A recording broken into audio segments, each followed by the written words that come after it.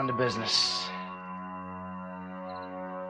I got my wild cherry Diet Pepsi, and I got my blackjack gum here, and I got that feeling. Yeah, that familiar feeling that something rank is going down out there.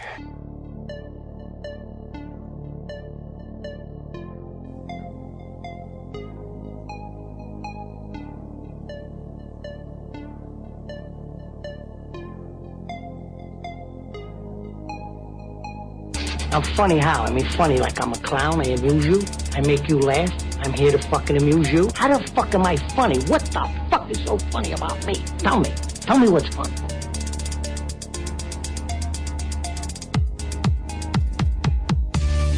Oh, me, sir, God damn it!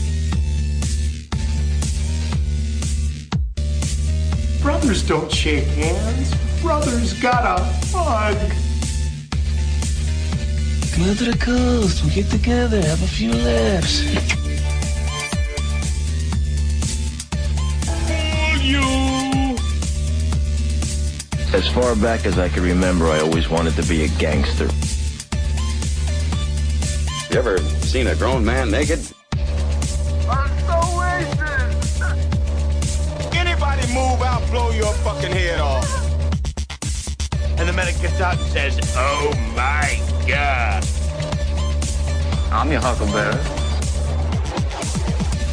My advice to you is to start drinking heavily. Put that coffee down. Pauline, this calls for the old Billy Baroo. That's a huge bitch. The royal penis is clean, Your Highness. Hey, where are the white women at? Yippee-ki-yay, motherfucker.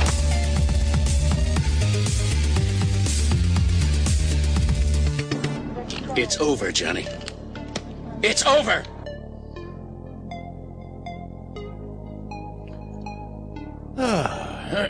Well, you know, that reminded me, that little intro reminded me. I need my royal penis cleaned. I do. Yeah. No, hey, Box, we're not going to do this tonight. We are the world. We are the children. We're here to save everybody. No, we're not. We're a goddamn podcast, damn it. We're not here to save anybody. We are the world. We are. Fuck that shit. All right. Anyway, what's going on, everybody? It is Saturday night, obviously. It is THT Movie Review. I am Boxman. And sitting right across from me, via Skype, of course, Anthony, what is going on, bro? What's going on, bro? Oh, same shit, man. Same shit. Just, getting shit done. Just watched this movie. Got done with it about a little less than an hour ago. So it's fresh in my mind. Same here. I watched it earlier this afternoon, and gotta thank you for the recommendation. You had brought this up many times over the course of our year history, and I gotta say I was pleasantly surprised. Didn't really know what to expect going in, but I walked away saying, "Hey, it's not a bad movie at all." By the way, we're talking about Making the Grade. Making the Grade, 1984. It is underrated. It is sort of an obscure movie. Pretty much a lot of Judd Nelson movies are, I guess you could say, obscure. You know, especially this one, though. This one, not many people have heard of it. If they have, they're surprised you've heard of it. But I don't know, man. It's definitely one of the better ones. Hopefully, to be honest with you, it's on YouTube in full. So if you haven't seen it, go look it up. Making the Grade, 1984. Check it out. So, I mean, we don't really need to get into a lot of the actors in this movie. I would say when your biggest star is Gordon Jump from WKRP in Cincinnati, you got a problem. Yeah. But yeah, Gordon Jump is in this movie. Judd Nelson, we mentioned. Now, Box, let me ask you real quick. It's pretty sad that when I saw Gordon Jump, first thing I thought of, that's the bicycle rapist from that episode of Different Strokes. That too? That was my first thought. I mean, I know he did the WKRP thing, but I think if you don't know him from that, most people know him from that very special edition of Different Strokes. One of those very special editions, of course. Kind of like the Kind of like the cocaine one from Growing Pains. Yeah. Where they were at the party with the girls and they were snorting coke. Oh, what a weird show. Anyway, like I said, we don't need to get into a ton of the stuff with the actors, the actresses.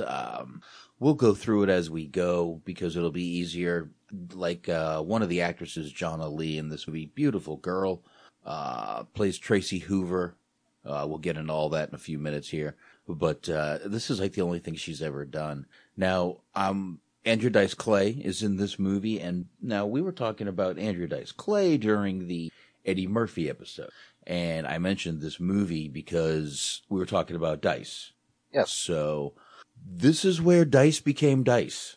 This was not his first movie, but this definitely was where he became the Dice Man, and he kept this character going throughout. Still, he's still the fucking Dice Man. So, but a little depressed. No NYPD Blue references. Yeah. And just to show you how obscure this movie is, there's no box office information that I could find at all.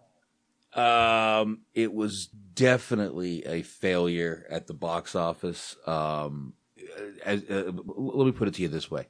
When reviewing the film for the New York Times, film critic Vincent Canby walked out of the movie after seeing about an hour of it.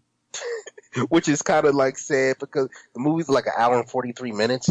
Mm-hmm. So the fact that he couldn't last an extra 43 minutes says a lot. I mean, I don't think it was that bad though. No, it really wasn't a bad movie. It just, definitely was not going to be a movie for critics. Now, this movie did so bad, at the end of this movie, which, obviously we'll get there. At the end of this movie, there is a little sequence where in words it says, stay tuned, Palmer and Eddie will be back in Turista coming soon. Yeah, that movie was never made. Never made. This movie did so bad at the theaters. It was never made before. As a matter of fact, this was the last movie this director ever directed. All right. Director was, no, I'm sorry, the writers. This was the last thing. Gene Quintano. This was the last thing he ever wrote. The director did more. The writer didn't. But I'm guessing. I guess you could say that writer didn't make the grade. Good one. That was a good one. That was worse than one of mine. Hey, I know. Oh, all right. But anyway, yeah, this movie was not a box office hit. It was a flop, to be honest with you. It's one of those just weird little movies that I personally like. And hopefully everyone maybe will listen to this and maybe want to go out and see this fucking movie, man. It's really a good movie. Hopefully we'll go through it as, the best we can. But like I said, this was not Andrew Dice Clay's first movie. Neither Judd Nelson. Actually, they had been in a movie together before this. 2 movies, Rock and Roll Hotel and Wacko. Haven't seen either one of them. Neither have I. But, our affection and love for Judd Nelson is pretty kind of like been well established on the show. Hell, we did a Judd Nelson episode. We did early on. We sure did. Yeah. So, but this I got a few more clips than I thought I would get in this movie, but I probably won't play all of them. I'll jam a few together. That's usually what I end up getting way more than I need. So, I don't know, man. I mean, like I said, with not really a lot of actors or actresses to get into, I guess we should just get into the movie. Let's do it. Let's do it. All right, then. Here, let me go ahead and I'll start. The first scene we start off, we meet, the one actor I will obviously mention is we start off meeting Palmer Woodrow, played by Dana Olson. Yes, it's a guy. It's not a girl. So, there you go. But that's how we start the movie. His maid is bringing him breakfast, and that's where we're going to start right now. So let's go ahead and start off right now. Up and down these steps. Up and down. Getting too old. Now, don't make me come in that room. Not even human. Too much trouble.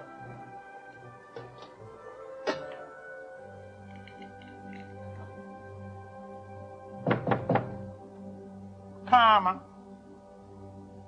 Palmer, you awake in there yet?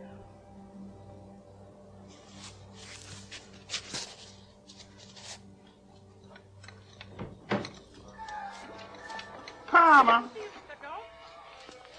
Palmer, I'm having the time. Which pair are you? Mr. Townsend still downstairs. He ain't getting a bit happier. What? I can't understand you with that thing on your face. Well, I can't breathe in here with all these germs. Townsend's downstairs. Oh, screw Townsend. Open a window, will you? You open the window. I ain't stepping in this room until it's clean. Hey, nobody said this job wasn't going to have its hazards. What are we paying you for? I ain't paid enough to do this job. Nobody's ever been paid enough to do this job. How about a brewski? Nice grab. All right. So there we go. We get kind of an idea of what Palmer is. Palmer is the lazy trust fund kind of kid. Rich kid. I guess he's of college age here. High school, college. If I had to guess, the character, I would guess he probably might have been like mid-20s, like maybe 23, 24, the way they played it. Yeah, but it's prep school. I'm not sure if prep school is college or I don't think it is. I believe it's like high school, to be honest with you. So I don't know. Anyway, I don't know. I thought prep school was like high school, but I could be completely wrong.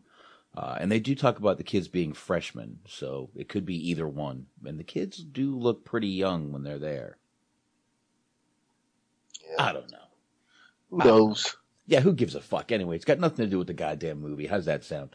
But anyway, he's kind of the lazy guy. He doesn't want to do anything. Like I said, more of a trust fund kid. But we do see a little bit of that. Also, we see a little bit of Eddie. You know, he's we see a little bit. We sort of meet Eddie here. What he's doing, you know, he's sleeping in his car. Judd Nelson is Eddie, by the way. He's sleeping in his car. He's basically a homeless guy. He's breaking into the old school soda machines that used to dispense bottles, glass bottles, not plastic bottles. They didn't have plastic bottles back then. Glass bottles, and brushing his teeth. But, obviously down on his luck. He's, hitting on, kind of being nice, but he's kind of a known guy in the area. You know, everybody sort of knows Eddie. Eddie. Eddie. What's up, Eddie? And I actually like the homage. Well, obviously this came out before Breakfast Club, but I kind of like the precursor to look into the future with the look, the jean jacket, the boots. Yeah. But I mean, that was the kind of 80s look, but I mean, I don't know. He was sort of kind of grungy before grunge, huh? Yeah, I noticed that it's a little thing, but I picked up on that immediately. Yeah, never really picked up on it, but yeah. Now, remember we did meet Palmer before. He was waking up, and when she said Townsend is downstairs, obviously that's one of his father's aides, and helper, not the bad aides.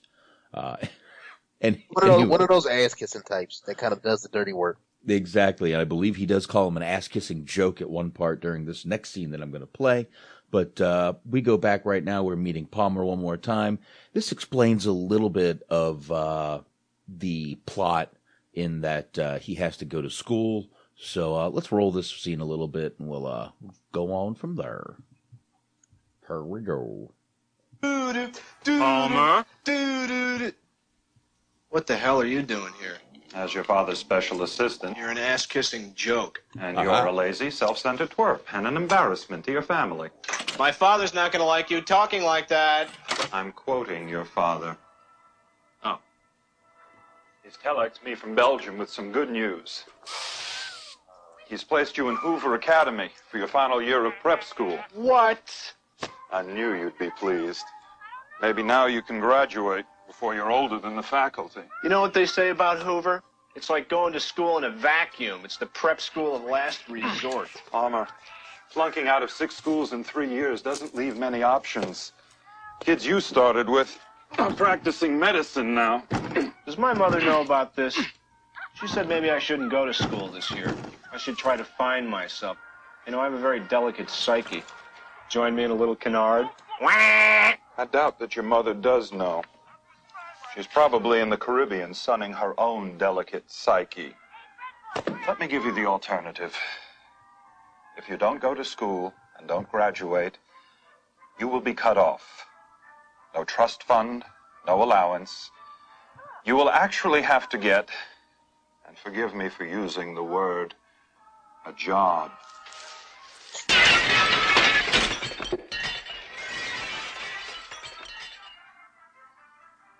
Thank you. All right. So he just threw a duck through the window. For everyone that's wondering what the hell that was, he threw a duck through the fucking window. But what? No, Punks, I had because as the scene is going on, obviously it's no visual aids for the people, unfortunately, but he's actually brushing his teeth and gargling with beer. Yes, I'm sorry, Miller High Life does get a lot of little product placement in this movie. Yes, have you ever done this technique? Mm-hmm. And yeah, I think in the shower, I've done it a few times. Gargling with beer. How'd that work out for you? I just kept drinking the beers. It's one of those days, man. You know, you just got to do it sometimes. I haven't done that in a long time, though, man. That's amazing. Yeah, like a real fucking long time. So, yeah, but anyway, obviously there's the ultimatum. You've got to go to school, you have to graduate, or else you're cut off. No more trust fund, no more lazy days, nothing. You're done. You're out of here. So, there's the ultimatum. That's I would say the first part of the movie.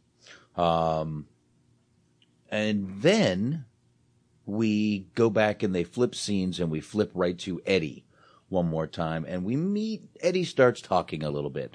And he's talking to the local hot dog vendor, Nikki, who obviously used to be the maitre d' of one of the best restaurants, because he still thinks he is. But this is a weird, this man looks very dirty. Yes. Yeah, there's not too many ways to class up a hot dog truck. No. Which is what he tries to do. Which is, I don't know whether it was depressing or funny. Where do you stand on it? This scene? A little depressing, a little bit depressing, a little depressing and a little funny.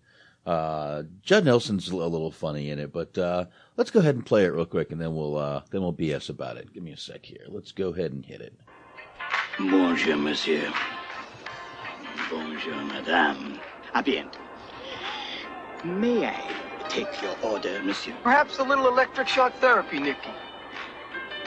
No, I'll tell you what. Why don't you hold the van and give me a couple of dogs? 10 years as maitre d' in the best French restaurant in town, Eddie.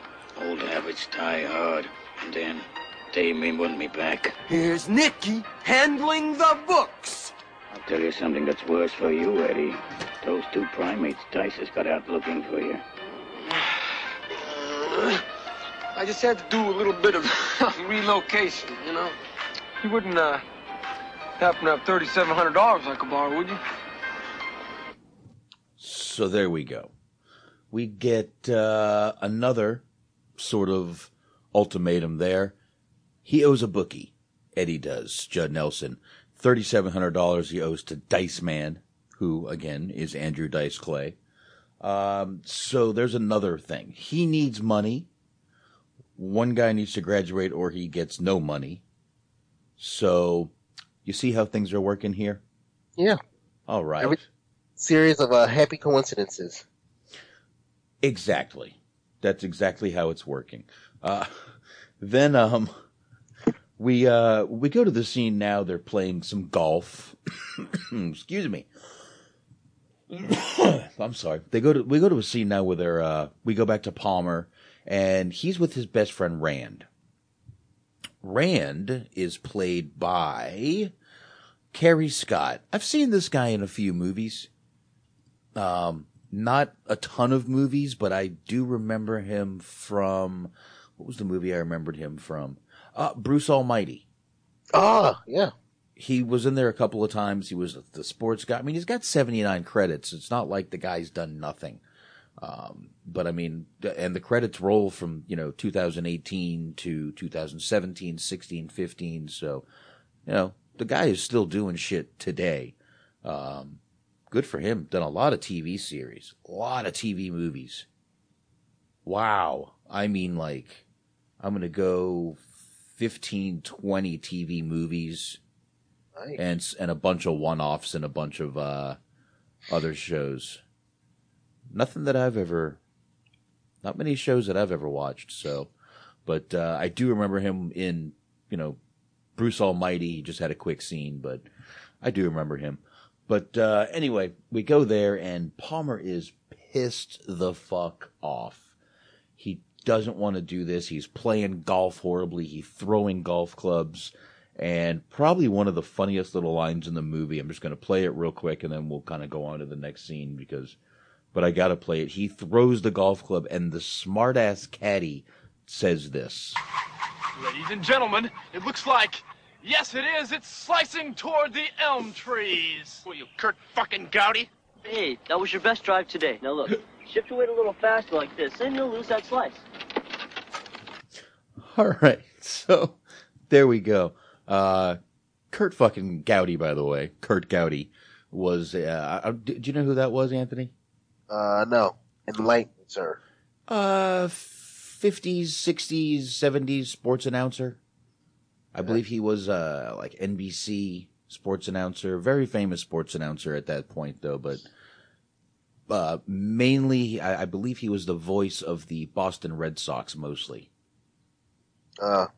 So he's minor in mediocrity. That's why I never heard of him. Probably. Did you just make a fucking Boston Red Sox joke, you cocksucker? Yes. Yes, I did. Oh, I'm sorry. Boston Red Sox that'd be cocksucker. Here we go. Fucking cocksucker. Okay, Wahlberg.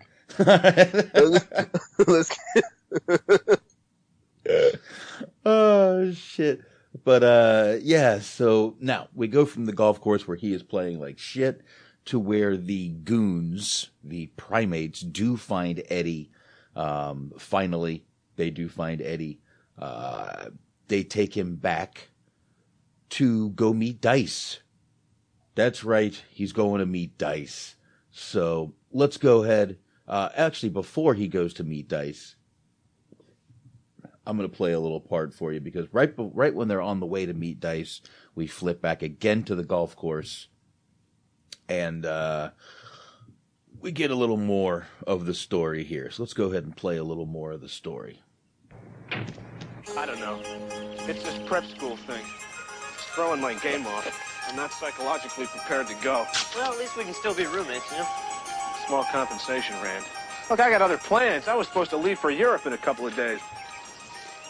Besides, Hoover Academy. What do you recommend? Lessons.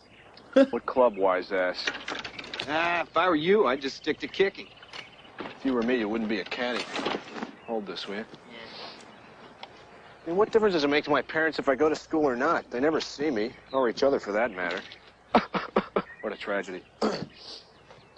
Okay, boys, watch this. God damn it! All right, so he's still doing bad in golf, throwing golf clubs, pissed off. And we now get to the scene where we meet Dice Man. That's right.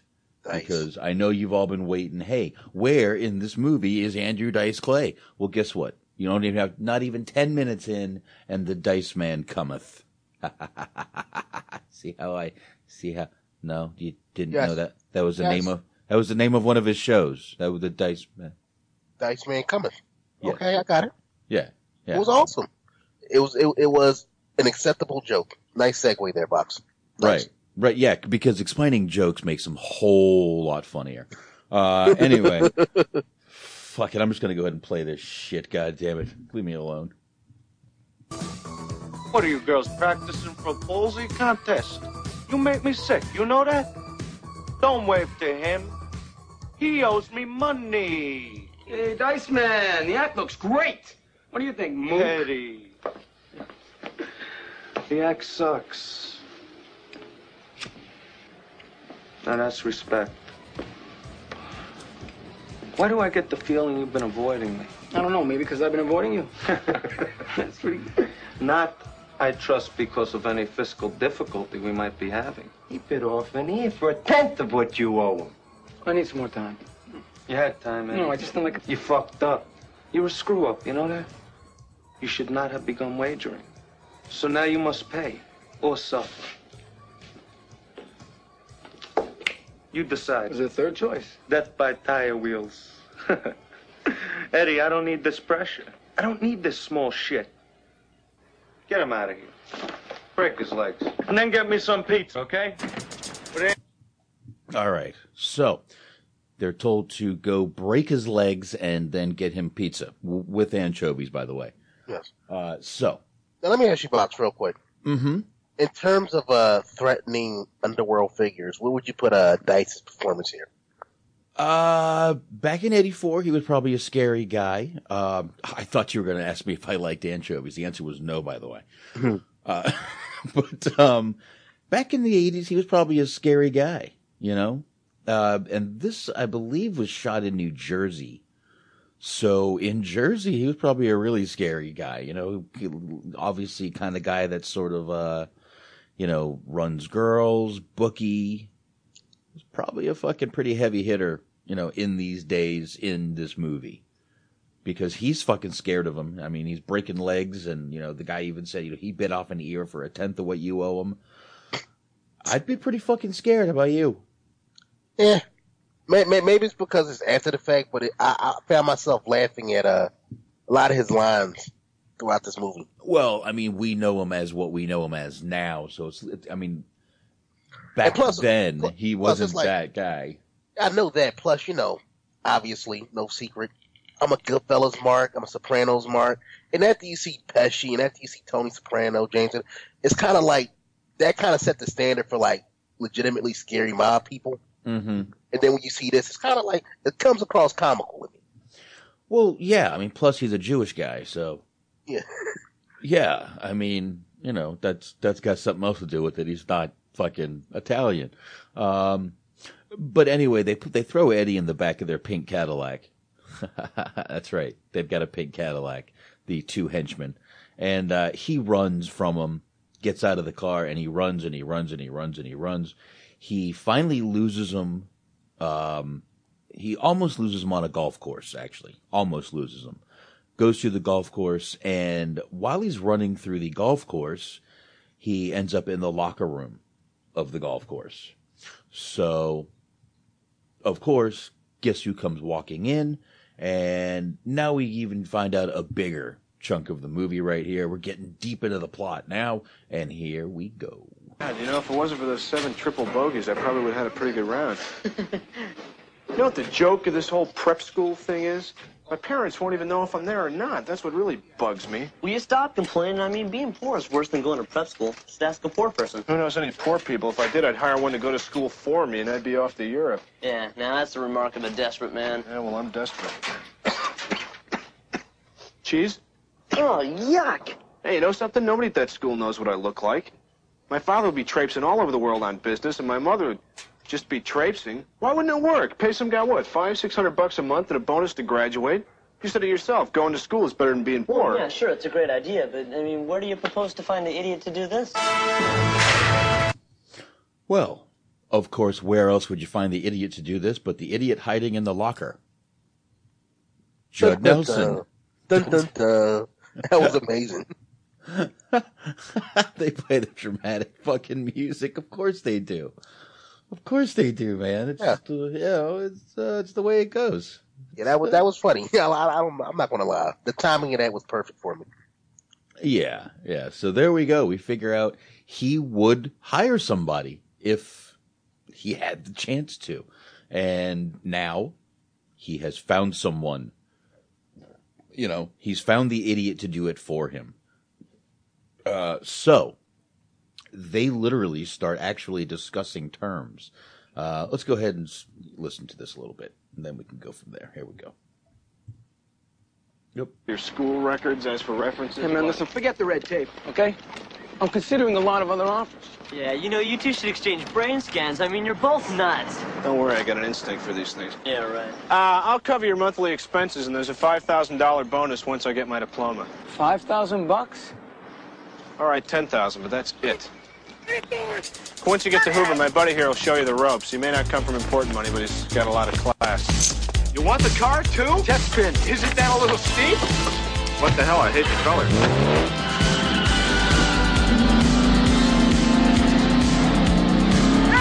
John, you almost got those guys! Feel free to open it up. I mean, Jesus. All right. So they've actually made the deal now. So they are actually going to do this. And obviously those were the henchmen he's running from. So really this works out to be a win-win. Palmer, the real Palmer, can go do what he wants to do. Eddie, not only is he going to get money to pay off his debts, but he's going to be out of New Jersey. So he's going to be away from Dice and all the henchmen and all that good stuff. Yeah, so this is a win-win for everybody here. Yeah, especially a day out of Jersey. Yes. Just saying. I've only been there once. I was in... Oh, what part? I think I'm... Red Hook? That sound right? Is that on the water, Red Hook? Let's just say yes. I know it's a Red Hook section of Brooklyn, but I never heard of one associated with Jersey. Maybe it wasn't Red Hook. Maybe it was something else. Some other hook. I don't know. Were you out there fishing, drinking? What kind of trip was it? No, I went to pick up a old girlfriend of mine that was living there, and then she was living with me for about 1.5 years, and then we had a little breakup. So, but yeah, I went there to pick her up in the winter. It was fucking freezing. Wow. Oh, it was the worst. I hate cold weather, and it was so cold there. Was it one of those years we got a bad snowstorm on the East Coast? I don't remember, dude. I was... Jesus, Fox. When was it? 90s? Yeah. Yeah. Yeah, I was pretty drunk. Yeah. So not a lot of brain cells survived the 90s for you. No. I mean, they're slowly regenerating, but just it takes a while. Now, we also find out a little more here. Not only does Palmer and Eddie have a deal, but Rand decides, hey, I'm the one kind of, taking the risk here. I'm the one that's going to be coaching this guy. So you need to definitely maybe pay me a little bit. So let's hear what happens with Rand. He works his friend pretty good here. I like that Rand sticks up for himself here. You kind of don't think he would, and he surprises you right here. So here we go. I don't know. I don't like it. I mean, I'm the one who's going to have to take the heat when this Eddie guy screws up, and he's going to screw up. So you just got to make sure that he does. Look, you can't do any worse than me. I mean, 7 years and I still haven't graduated. Yeah, good point. But he doesn't even fit in, You don't even know this guy. He may stay a week and decide to take off, huh? Wrong. Did you see the way he was looking at my Porsche? Besides, I don't have time to find anybody else. Hang on a second, Chief. You know what? Real quick, let's talk about the Porsche before we get any further into the scene. Okay. The car he is talking about, because I'm sure you're like, wow, talk about this car twice. That car is actually a 1959 Porsche. It is red. It is a 1959 Porsche 356A convertible D 1600. Wow. All right. Now, I did read that. I didn't remember that. Trust me. So, it's basically an old Porsche, and it really is a fucking gorgeous car. So again, if you've never seen it, now you can go look that up. that Porsche right there. So again, you can go look up the 1959 Porsche 356A convertible D1600. And this is a badass car. Now, obviously, by today's standards, it'd be pretty passé to see somebody driving in one of these cars. But do you think these could be good pussy magnets in 2018 and beyond, or do you think they're too old school?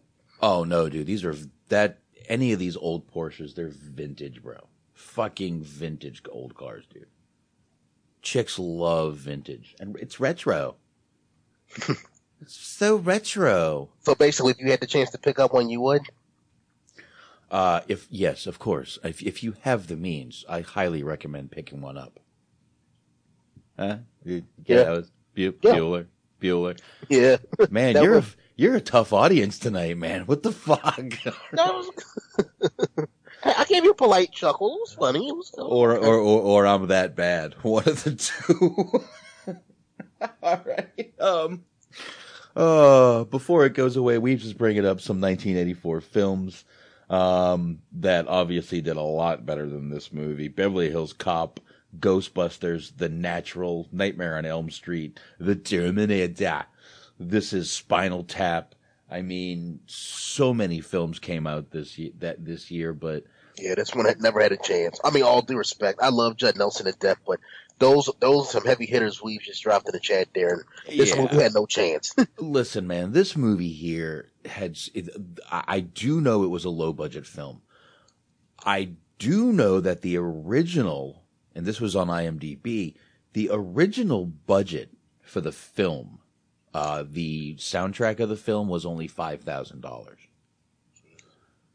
They blew it on like the first band they found, and that band ended up screwing them over. So they suddenly scrambled, and suddenly the company decided to give them more money for it. So they got lucky, and the company found money. But I mean, some of the people on this soundtrack I've never even heard of, like ever. Me neither, but I gotta say though, some of the background music on this flick I actually enjoyed. Found myself kind of like nodding along to.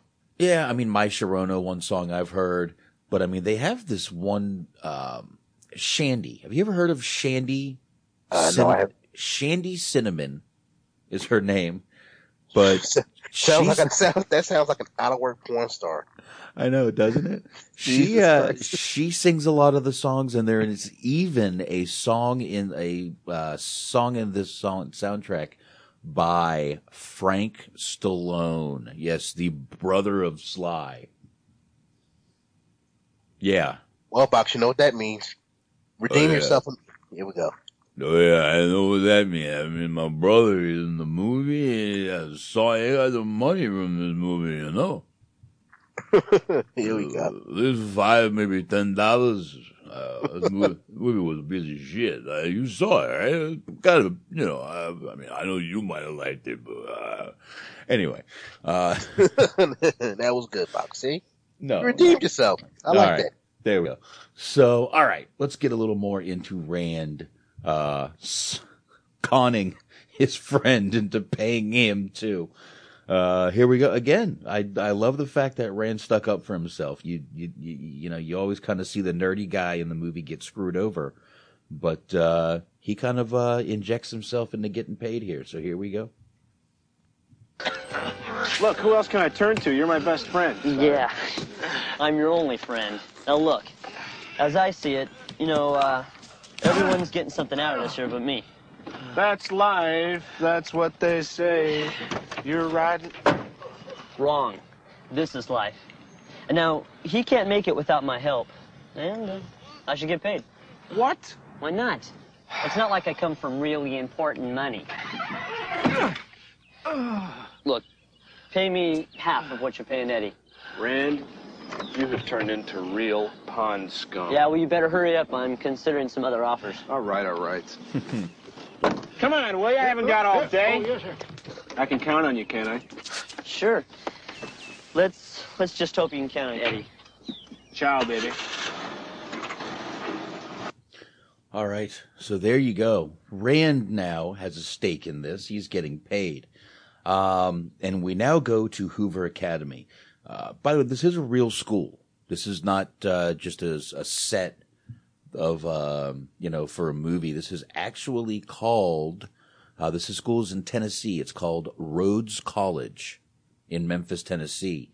And a bunch of the real students at the time did appear as extras and, had roles in this movie. Yes. Yeah. So, but yeah, this was an actual school. So. And real quick, obviously Palmer's dishing out a lot of cash here because he's a trust fund kid, so he has access to the money. But my God, I mean, do you think even if you didn't want to go to school and it was just cheaper for you just to pay somebody to do it for you, would it be worth it for you to burn through that kind of cash? No, not to me. But, I mean, I guess to him it is. I mean, I guess we don't know what the trust fund is, but obviously he's a little rich kid, so, I mean, what are you going to do?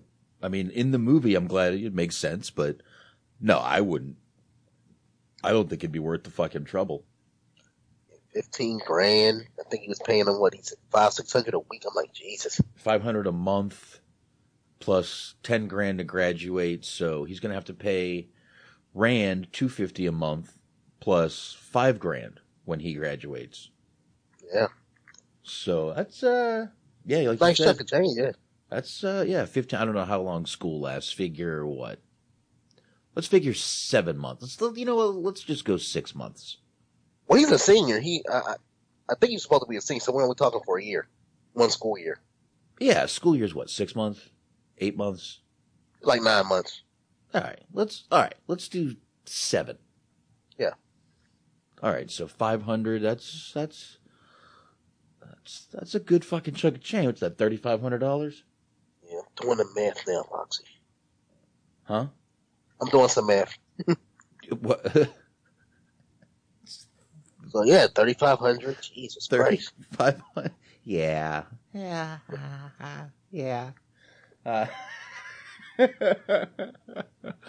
And so that would be half of that for Rand, which would be what, $1,750? Yeah, $1,750. So that's not bad. That's not bad, man. A little, definitely a little expensive just to spend on someone to go to school for you. But let's get an idea of what the people at this school are like. They're being dropped off. These kids, it's their first day. And this is how some of these kids are being treated by the older kids. Let's just give you a quick idea. This is a very quick scene, so.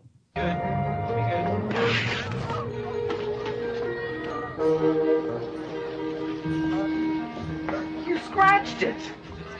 This is from Abercrombie's and you scratched it. Can you believe this cheese dip scratched my luggage? Kill him. Sing it. I said sing it, Smack. Sing it. But I didn't memorize it, sir. I didn't know. You didn't know? You didn't know? Well, you think you're such a big man you didn't have to learn the Hoover Fight song? No, sir. Hoover Prep, we are for you. Proud to wear the pink and green. All right. So they're picking on the freshman guy. Now, they call the freshman Smack. Not quite sure why. They don't really explain it. It's kind of stupid. But the best scene right now is when Judd Nelson, Eddie, pulls up in the cab as Palmer. He is in black snakeskin shoes. He's in a red suit with a half-open black shirt.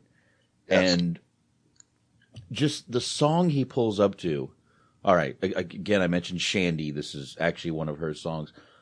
He pulls up and he's walking in, and I'm just going to give you an idea of the song. I'm going to play it just for a quick second, just so you can sort of understand the scene a little bit. He's walking in. He's not walking. Would you say he's strutting? Yes. Between the suit and his walk here, I'd say he's a weird combination of Eddie Murphy and John Travolta. There you go. And he's got a boombox in his hand, playing. I hope everyone knows what a boombox. If not, please Google it. I know some of you young kids are, what the hell's a boombox? Look it up, because I'm too old to tell you what it is. Anyway, I'm just gonna play you a quick clip of the song, just so you know what he's walking into, give you an idea. Again, strutting, getting in people's faces, dancing to the music, kind of shaking his shoulders. And here's a quick sample of it.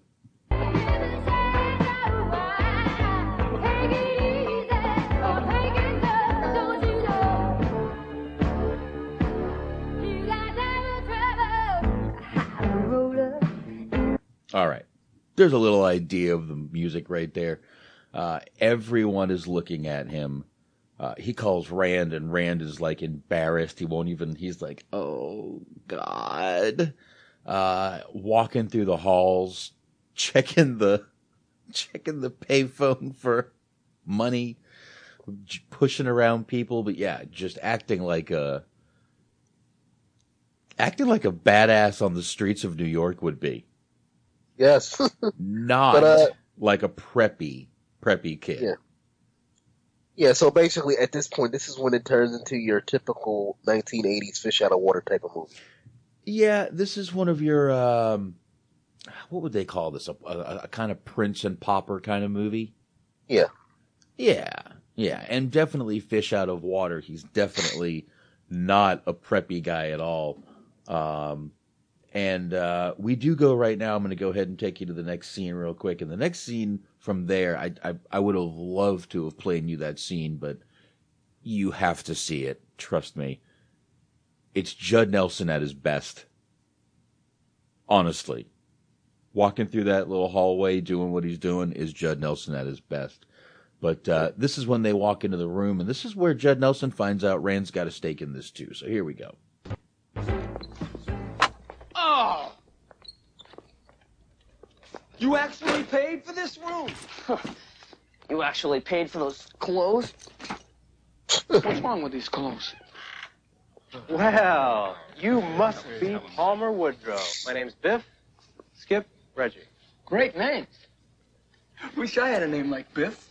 Yeah, can't get depressed with a name like that. I mean, it doesn't sound right to say, gee, Biff, what's wrong? Are you depressed?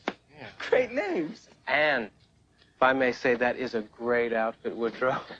We were admiring it when you came in. That is genuine Van Lawn, isn't it? Very nice. It almost feels like something real. Gosh, I really hate to bring this up, but, Rand, did you tell Woodrow that he's a smack? Oh, he's a senior. He's a senior, Biff. What's a smack? He's still new. What's a smack? A smack's a freshman or any new kid. Right. Now, Blimp here. Well, Blimp's a senior, but he's also the floor demo model. Hit it, Blimp. Get it. All right. That'll be all, Blimp. Very nice. Yeah. Now, great. Smacks must come to attention like that whenever a senior passes. And a smack must always be prepared to sing the song. You do know the song.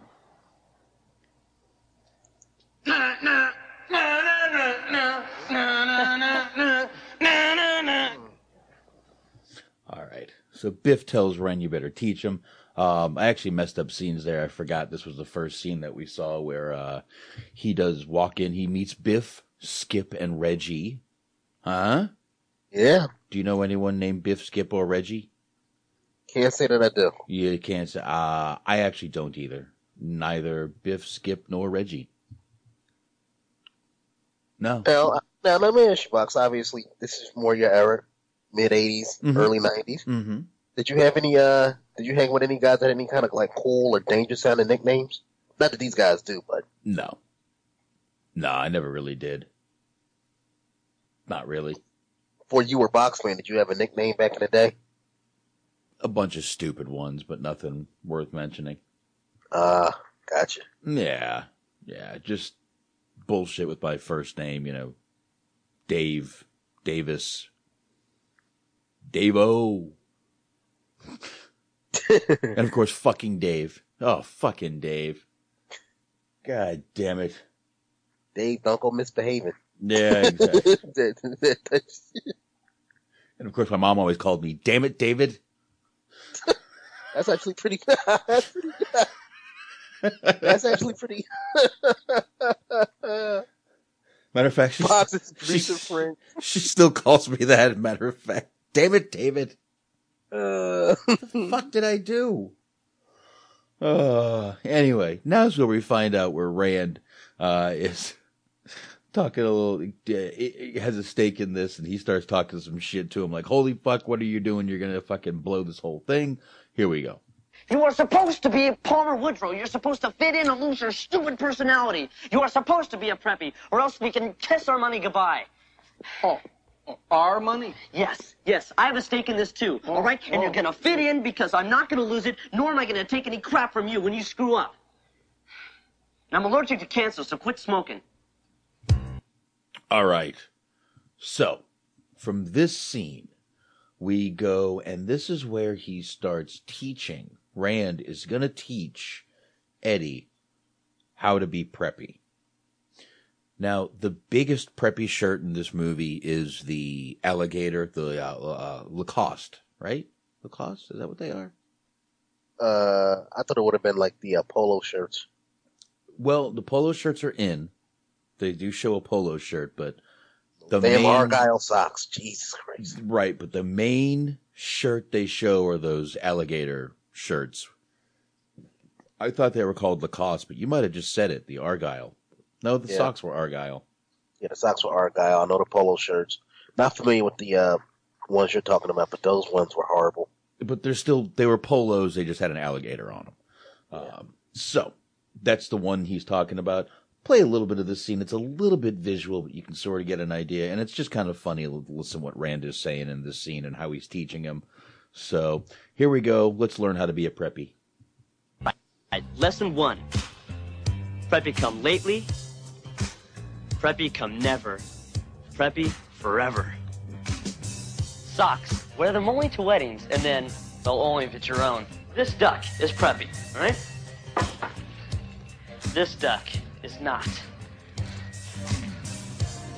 This woman is preppy. Thank you very much.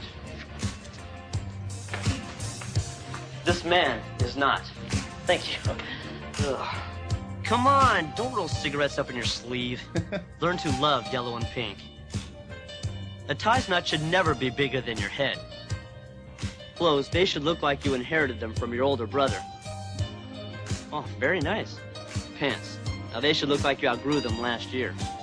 Preppies must get beat up a lot. Are you listening to me? Wear as many layers as possible, but not enough to remind you have any armpits. You look great. Things should look neat, but never new, all right? Oops, hold on. All right, there you go. So, we have just learned how to be a preppy. What do you think? Anthony, are you now a preppy from hearing that scene? No, I'm not. Even though I did like the, I do have a nice little collection of polo shirts, so. Okay. I'm borderline, but not all the way out, because I hate Argyle. Even though they're nice, I've never been a fan of Argyle socks, but polo shirts, love them. Yeah, I actually like polo shirts. I got one on now, actually. Polo shirt. Nice. Is that an authentic polo shirt? Because, No. No, this is a golf shirt. I got out of a golf tournament my dad went to. Because a quick little story, and this is something I learned as a kid. You know how you can tell the difference between an authentic polo shirt and a bootleg one? Oh, please tell. You know how you got the little horse, guy sitting on top of the horse? Mm-hmm. Well, literally, true story. When I was a kid, you had people that would actually try to sell a polo shirt, and I'm throwing up the quote fingers, with the horse on one side and the man on the other. Yeah, that's probably not real. Yeah. Yeah, probably not real. That's pretty fucked up, dude, actually, when you think about it. Yeah, it really is. People try to fucking sell anything, man. But he does get a ton of preppy clothes, and this is where we also see Tracy Hoover for the first time. We don't know who she is. She drives by in the car, gives him a little smile, and he drops all the packages, and they're like, yeah, that's not very preppy, dude. So anyway, we get to Gordon Jump. This is their first day of school. This is when school is starting. This is when we just learn a little bit about what's going to happen in school and how excited Gordon Jump in this movie is. He's a very excitable character in most of the things he plays. But Mr. Harriman is his name in this movie. He's basically the principal, dean. And let's go ahead and play a little bit of this shit. What do you say? Let's do it. Well, men, and I call you men because that's exactly what you are when you register as seniors here at Hoover Academy. One of you sitting here is going to be the recipient of this year's annual Hoover Memorial Award, the symbol of academic and social achievement. I ask you, man, isn't that exciting? I find it exciting. As exciting as the sense of tradition and honor that the name Hoover embodies. Sounds like Coach Wordman. I have got tattoos you wouldn't believe in uncharted regions. What's going on here? I'm welcoming the seniors. What's going on there? Is it September already? Sir, excuse me, but this is the proctor for the senior dorm? Why, he's not setting a very good example. I totally agree with you. I don't think you understand, sir. These ladies' car ran out of gas. I'm merely letting them use my phone. Let's have a little bit of compassion. What do you think these are? Just filling them up with gasoline to bring back to the car. But now that I see these ladies in the light, I realize they are not women of high moral integrity. It's a couple of woof-woofs. All right, so let's get out of here right now, please. I don't have any idea what to do. Perhaps I should be sure that they are removed from the premises, sir. Hurry back. I'm going to have to. I've only got about 11 minutes left on my hour. Right. Hey, wait, let me help. Yeah, wait a minute. You're not going anywhere, young man. Just sit down, Mr. Woodrow. Palmer Woodrow. Look, it's my only ride into town. You're not going into town. Why? Oh, you're going to have girls come here? Because this place, it's very nice, but it's very boring. This is an all-boys preparatory school, Mr. Woodrow. okay. So we find out a lot there. We also meet the coach, who, Coach Werthers, who I'm not sure who he's played by, and I was looking, and I can't seem to find his name anywhere in here. And real quick, Judd Nelson's reaction to finding out he was in an all-boys school, that'd be my same reaction. Yeah, exactly. Here it is. Coach Wordman, Walter, oh wow, Olkowitz. I'll go with that. You know what? Just so we can get an NYPD Blue reference in, let's just call him the distant cousin of Sipowicz. There we go. Now, I've seen this guy in a few things. He was in The Client. Do you remember the guy? Do you remember the movie The Client? That was Tommy Lee Jones, right? Mm-hmm. It's been a while, but vaguely. Remember Romy, the guy in the car that killed himself? Yeah. That was the same guy. Wow, you serious? I am 100% dead serious. He was Romy in The Client. Wow. So we've seen him in a movie or two, but that was the coach in this movie. So There you go. Little not really a tie-in to anything, but just thought I'd throw that out there. It's kind of a movie everyone's pretty much seen. But yeah, he's not very happy when he finds out it's an all-boys dormitory, and gets a little pissed off, if I must say so myself. But it's their first day. They're going around. They have 20 minutes to get ready. They're knocking on the doors. What the hell? This is what happens on the first day of prep school. Let's just do it. Yes. First call for breakfast. First call for breakfast. First call Go, for sit. breakfast. First day. We got 20 minutes to shower and dress. Wake me when it's first call for lunch.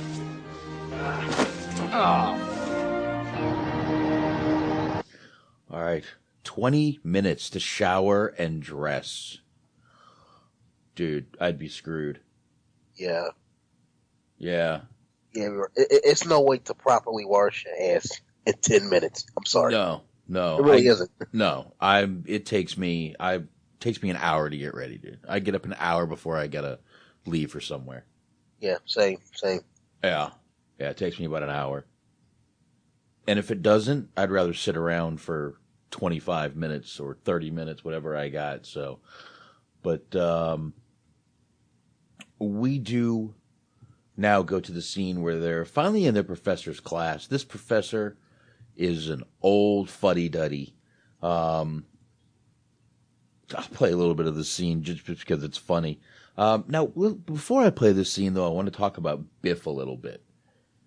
Biff is the ass-kissing friend that sucked up to everybody that had any sort of power. Yep. Yes, that is Biff. You'll hear him mentioned throughout the movie. So I did want to just kind of let you know what he is. He's the ass kisser. He's sort of the leader of the Biff, Skip, and Reggie group. Reggie's not in there very much, but Biff and Skip are.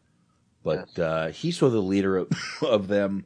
But excuse me, I'm going to go ahead and play a little bit of this scene here, just right when they're in there with the teacher, and let's listen to a little bit. Here we go. Shoot. Take out your homework and pass it to the front. Excuse me, Professor Mueller, but this is the first day of class. You haven't assigned any homework yet. Oh, yes, of course. You seem to have some papers in your hand. Perhaps you'd like to pass them out? Oh, yes, of course. Of course. All right. So the teacher's obviously a little off, and they're messing with them a little bit. Obviously, they're a little pissed at Rand for, telling the teacher that he's got papers in his hand and that he should pass them out. But he does, and they make fun of the teacher a little bit. Now, the next scene we see is Judd Nelson as Eddie, or Palmer, is charging people to go in and watch porn on an old reel-to-reel projector. Yes. I'll play a little bit of it. I'll play kind of the end. The coach walks in, and he's kind of like, what's going on? Again, he's charging people. These are 14-year-old kids. This would be like, my God, if this movie was ever remade for some horrible reason, this scene would not be allowed. Yeah, you'd be called a pedophile. Well, yeah, I mean, showing a 14-year-old porn? Oh, God, yeah. This would not go over well. He's even got another freshman in there with one eye because he only had $2 instead of the $4. But that's awesome. I'll play a little bit of I'm sorry, Anthony's echoing probably. I'll play a little bit of the end of the scene here where the coach walks in, he asks him to rate it, and I think that's where I'm starting here. We'll find out. Let's just play some. Sir, I'm very, very sorry to disturb you like this. And, well... All right, I was wrong. This is where Biff is actually telling on him for doing this. Again, we said Biff was the kiss-ass. Let's hear what a kiss-ass. You know how much I hate to inform on a fellow student.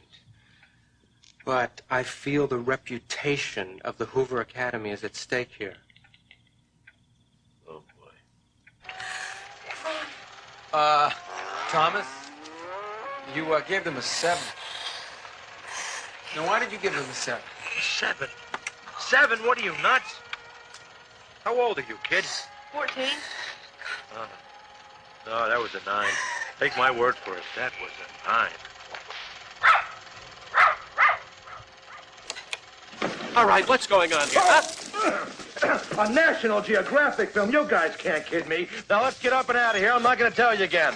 Ollie is up. Come on, move. I am surprised at you. I expected a little more out of you than... What kind of behavior is this? They told me it was a National Geographic. This kids. So there you go. Yeah, told me it was a National Geographic film. I mean, come on, But obviously, Judd Nelson in a little bit of trouble here. But, he's excited. He thinks, oh my God, I'm fitting in. This is what I'm supposed to be doing. And, Rand is pissed off. He's like, the more trouble, you're going to fucking get kicked out. Matter of fact, here's exactly what he says. Geez, Harriman could have suspended you, so please shape up. I don't know what you're so worried about. I'm a hit. A hit. People are noticing me. Yeah, but you see, that's my whole point. I mean, the Preppy Credo's not to be noticed. To have a sense of, I don't know, discipline and tradition. All right. Now, so there you go. The Preppy Credo is not to be noticed. Just kind of fit in. Now, we also get to meet Muffy right here. Muffy is the real Palmer's girlfriend. So he ends up actually telling Muffy that he's Biff Hamilton. Yeah. So that's going to play into the movie a little bit later, but I will play some of this scene. So here we roll. Of course. Here we go. Woodrow, how you doing? Is a Muffy Newhouse looking for you? What's a Muffy? You know Muffy. You know Muffy? Yeah, Muffy. Now, this is Palmer's longtime girlfriend. You gotta be careful, Don't okay? worry, okay? Well, just watch what you say, all right? Yo, Muffy. Yo, pardon me. Nice car. You buy this new? Are you trying to be amusing? Whoever you are. Good. Biff Hamilton. Well, fetch Palmer for me, Biff. This is just the most wonderful surprise for him. Me stopping by on my way to Mount Hollyhock. Well, actually, Palmer has a most wonderful surprise for you. You see, he's not here. He left campus for a little while. Damn. You tell him I was here. It's where I expect him to be the next time I come through.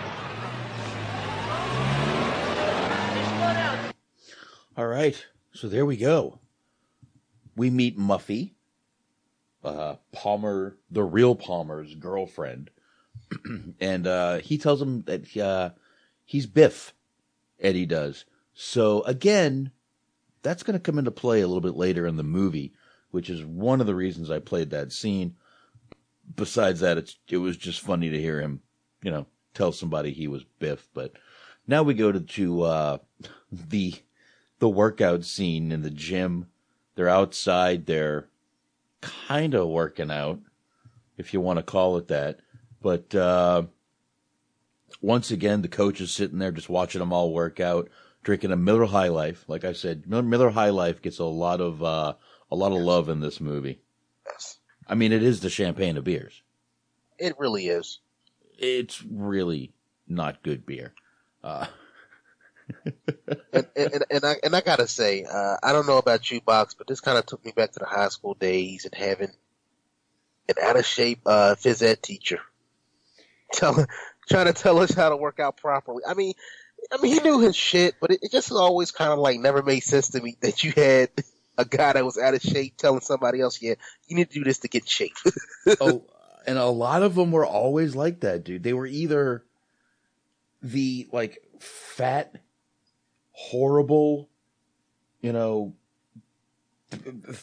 people, or they were just fucking, like the most ripped in the world. And you're like, no, I could never even fucking look like you ever. There was no middle ground.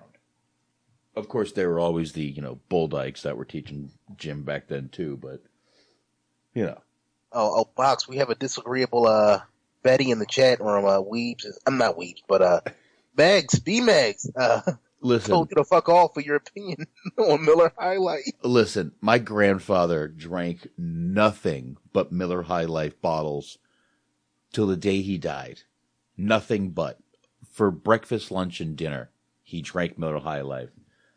I will drink it. It's not horrible beer. It's just not something I pick up except a couple times a year just to, hold one up to Grandpa. So, Box, since we're on this topic anyway, real quick, what do you think of the Old English? Were you a fan of that back in the day? Ooh, that stuff was always a little rough to me, but I've had many OE quarts. Cause, no bottles, man? The big bottle. In Florida, we could always get the quarts, the 32-ounce big bottles of it. Oh, gotcha. Yeah. You can't get 40 ounces in Florida. They don't sell them. Mm-hmm. Wow. That's actually surprising today. Any particular reason why? Never cared to look up why, but they do not sell. They only sell quarts is the biggest you can buy there, 32 ounce. So you got to get a quart of OE, and I've had many. I'll drink it. I'm not happy about it, but I'll drink it. I mean, shit, like I said, dude, I've drank Mickey's before, Bud Ice, Ice House, Red Dog. You name it, I've drank it. Yeah, I mean, like I said, I'm really not a beer person. I'm more of like a Long Island or a Hennessy type drinker. But I'll try anything once, except I'll never drink fucking Four Loko again. That stuff is horrible. Yeah, like I said, I mean, and Four Loko's rough, man. And I've said before on the show, when you have to add that much flavor to try to cover up your nasty fucking beer, there's a problem, dude. Natty Ice, I've had Natty Ice. I've even had the Natty Daddy. the like 8.2% Natty Daddy. I drank 2 of those one night and puked my ass off. Jesus. Oh my God, it was so bad. I had one and I'm like, fuck yeah, I can have another. Halfway into it, I was like, I don't think I should be drinking this. By the end of it, I was like, that was a mistake. Hour later. Now, Pops, what's your normal routine like? Do you mix and match, or do you kind of like, whenever you know you're going to be drinking for a while, did you kind of like keep the same thing going, or did you switch it up? Because I know some people are different where you mix them and then it's like, you're puking all over the place. Some people, it doesn't matter. Yeah, I always try to keep the same thing. The only thing I'll mix is I will throw, that you're not supposed to do, is I'll throw shots in the mix. Yeah, I've done that. I've had a couple of bad experiences doing that. Yeah, I know you're not supposed to. I've always been able to do it, though, with, pretty good success in not fucking killing myself. And yes, I actually did Edward, it wouldn't have been Edward 40 hands in Florida. We called it Edward Quarty hands. Get it? Quarty. You did what you had to do, dude. But yeah, you know what that is, Anthony? No, actually I don't. They will tape like I said, in Florida, they will tape 2 quarts to your hand. Uh-huh. And you cannot get either one off until you've drank both. Jesus. Now, the night they did this to me this was a horrible night. We were drinking Blue Bull, Schlitz malt liquor, the blue. My buddy Rigel, who I've mentioned on the show many a times, had a little store around the corner from him that's all the guy would sell us is quarts of Blue Bull. So that shit was now Schlitz is a malt liquor and it's fucking strong. And goddamn, dude, after those 2, I switched to water. You tapped out that night, huh? Fucking dying. I was so happy to get those things off my hands, first of all. And then I'm like, give me the biggest fucking glass of water you guys have here. Honestly, I don't blame you. That sounds miserable. Oh, it was so, and I've drank. We've done the Blue Bull thing, man. We had done the Blue Bull thing so many times, and just, for some reason, dude, when the pressure is on, you get drunker from it. Yeah. Yeah, because you don't want to bitch out. You with your friends. You want to hang. You want to show you can hang. Yeah. But I mean, yeah, I'll add shots into anything, and there have been plenty of nights where we've done some crazy fucking shots, and but yeah, I don't like mixing beers because it's kind of obviously, Jim Brewer has a great little act on mixing liquors and stuff. If you ever want to listen to that, it's fucking hilarious. But yeah, dude, mixing beers gets tough. But I mean, I will if I have to. But that's a good idea, Weebs. Prefer not to. to. You should do a beer podcast. There you Box. go. Boom. There you go. Bloody Mary. I love Bloody Marys. I do. Not with Clamato. What the fuck, dude? Bloody Mary beer. The fuck is this? Jesus, Weebs, you're a bad man. Yeah, that sounds horrible. Yeah, and by the way, I do my Bloody Mary with gin, like B-Megs is saying. I use either Bombay Sapphire or Tanqueray. Tanqueray reference from Box. That's awesome. I actually like Tanqueray, but I do like Bombay Sapphire better. Do you do the peach schnapps? No, I don't do peach schnapps. I'm a fucking guy, dude. I don't do fucking peach. I don't do fucking mint. I mean, if a girl ever asked me to buy her creme de menthe, it was because she wanted to stick it in her mouth during a blowjob, which was fine. I'm good with that. But, no, peach schnapps. Fuck that, dude. Fuck that shit. Worst I've gone is fucking drinking that, MD 2020. All right, so, what you think, what's the fanciest liquor you ever had? Ooh. Do you go like the Cristal route, the Hennessy? Because those can get pricey. Yeah, I mean, I've drank Hennessy, but I don't think I've ever drank anything. I mean, I've had some top shelf vodkas, but you know, like Kettle One and stuff like that. Nothing really. I've never drank anything real expensive, dude. Yeah. That I can remember. I'm not one of those like brandy guys or you know, good expensive bottles of scotch or something like that. That's not me, dude. I'm a beer and shot guy. That's me. Very cool. I'm a gun toting, beer drinking, shot shooting. I guess I'm kind of a fucking redneck. You are. Sort of a Jewish redneck. I don't know if that matches, but that's what I am. What the fuck, dude? Oh shit. I mean, I don't know what else. That's kind of what I am. I've always sort of been that, dude. Just kind of always been that way. So, all right, let's go ahead. Let's get back to this fucking movie since he's drinking a beer here, and Judd Nelson goes over to him and he's like, "Yeah, coach, give me a fucking beer." So let's go ahead and roll with this real quick. Then we'll get back to the movie. Let's do it. Let me have a beer. You kidding? Get back in there. You're in rotten shape for a teenager. Well, you're in pretty rotten shape for a phys ed instructor. You kidding? I'm in rotten shape for a human. It's not my fault, though. I was born before jogging was invented. What is your story?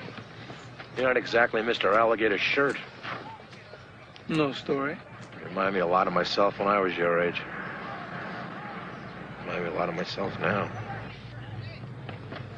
Look, get back in there. Do one of something.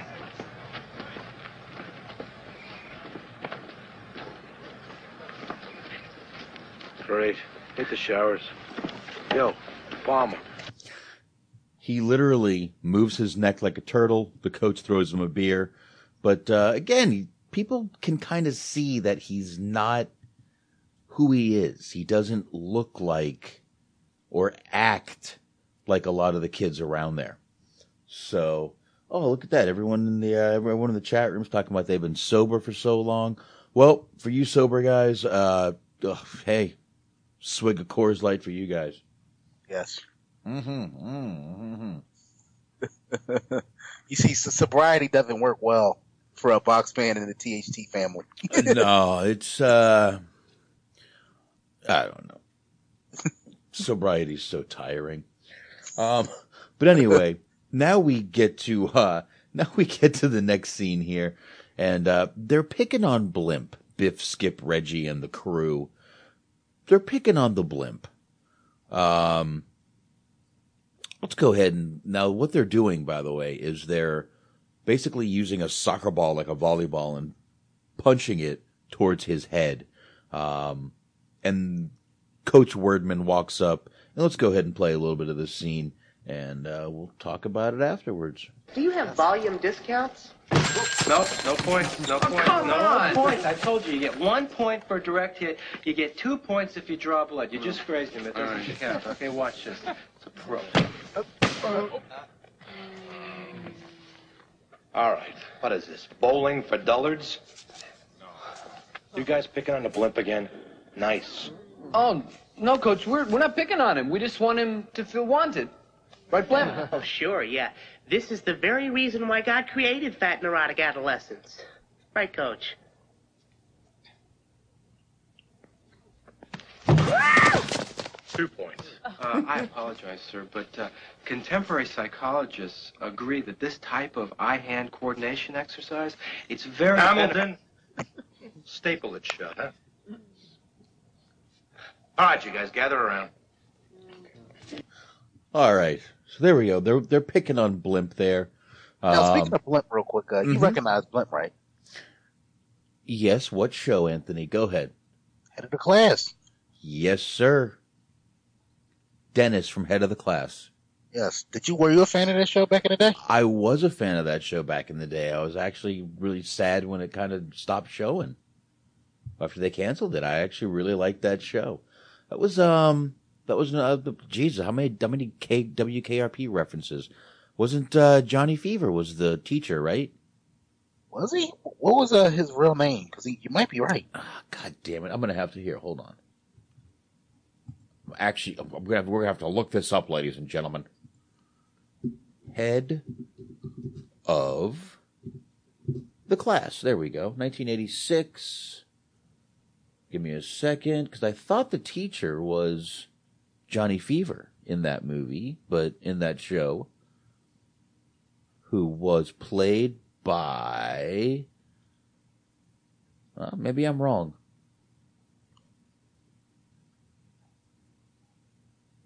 I could be wrong.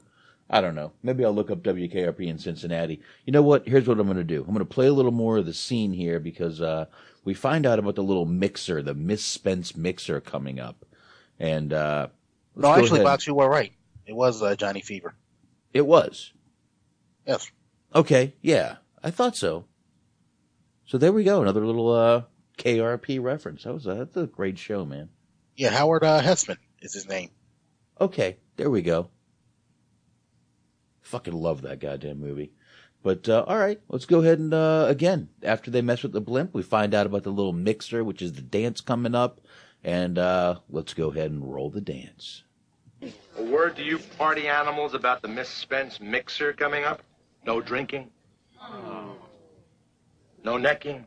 Oh. No mooning? No fun? No kidding. All right, so they're at the dance, and this is where they gather around. Now, the coach, during this little thing, and you're going to hear Judd Nelson make mention of this, the coach is literally grabbing his dick and kind of juggling it and jiggling it around during making these little comments here. Now, We're going to hear a little bit on how the coach thinks these guys should pick up some ladies. And let's go ahead and play this scene here. And by the way, I wouldn't use any of this information, but it was good to know at the time. All right, guys, a few last-minute tips. You meet a girl, compliment her. And nothing obvious like, wow, nice dress. Say something different. You say something different, they think you mean it. Also, use her name a lot. Girls really get off on that. Well, then I like her. Gee, Muffy, I really like your pantyhose. Well, that'll work out great, right? You get that far, you don't need a line. You should start looking for signs of arousal. What signs? Ripping off their panties. Yeah, there's a hint. Also, nipples. They're a dead giveaway. They're kind of like the plastic tab on a Purdue chicken. They pop up to let you know when they're ready. Coach, take a medicine for that, you know. What? For whatever it is you're trying to kill down there. All right, guys, in a few minutes, you're going to line up to meet your hostess of the evening. Be polite. Be gentlemen. No pushing, no shoving. Take the girl that they assign to you no matter what she looks like. Remember, Dogs have feelings, too. All right, now let's go, huh? All right. So again, there you go. That sounds like some boxman advice. The piece you pass up is the piece you don't get. Well, my dad had some good ones, but oh God, dogs do have feelings. He's right. Yes. He's right here. This is, he's not wrong in this situation. But as they're going through the line, it's basically a line. Literally, you get who you get. You get what you get. You get what you get. That's it. You walk down, you put your arm out, and that's it. Your date's your date. So, they're walking through. But while in line, Eddie sees Tracy Hoover. And he basically, Biff was supposed to be with her, but he taps Biff on the shoulder and gets out of there. And he ends up with Tracy instead. And he does, he's doing everything he can. She's like, what the fuck? I was supposed to be with Biff. And you know what? I'll play just a little bit of that scene. Give me a couple seconds really quick. Let me get right to it. And Biff, by the way, ends up with a girl named Daphne who is geeky, to say the least. So let's go ahead. And again, he starts hitting on, immediately starts hitting on Tracy. And Tracy obviously is not, the type to go for a guy like him. So here we go. I'm Palmer Woodrow. How's Trix? How's Trix? What happened back there? I believe Let's talk bottom line. I'm in love with you. No, actually you're not. You just think you are. It comes from living in an all-male dorm. Oh? You lived in one? Well, yeah, I used to work for the CIA, but... So there you go. He's hitting on her. That was Rand, by the way, saying he used to work for the CIA. That is never a line to use, by the way. Never. Never. They never believe it. Trust me. Yeah. Not even the stupid ones. No. Well, maybe. The real stupid ones do. But again, we go to another scene where he's talking to Tracy and again trying to make some headway. Let's go ahead. So, you are Tracy Hoover. Are you related to the school or something? Or something. My great-grandfather founded it. Yeah? That's too bad he didn't found it someplace warmer, huh? I guess he wasn't thinking. Well, that's okay. That happens to me sometimes, too, You're gonna think I'm crazy. No, never. Wait, you haven't heard it yet. It's like this. The first moment I saw you, it was, wow. I was nailed. Gone. Dead. I didn't even know you when you're breaking my heart. I'm flattered, I think. Well, you should be, because I've only felt that way about Pia Zadora. Excuse me. I believe there was some sort of confusion on the line, Woodrow. You see, Daphne here was to be your escort, and Tracy was to be mine. Believe me, there was no confusion. Everything is copacetic. Let's dance. There we go. Everything is copacetic, Anthony. Huh? Everything. I love how people can butcher that word. It's an easy word, but it's easy to butcher. It's still funny though, the way the whole thing. But they're playing music. Everybody's out there dancing. They're actually playing My Sharona. The old the Knack. Yeah, the Knack is the original band. This is kind of a little school band. They're playing My Sharona. Then they go to a slow song, and once again, what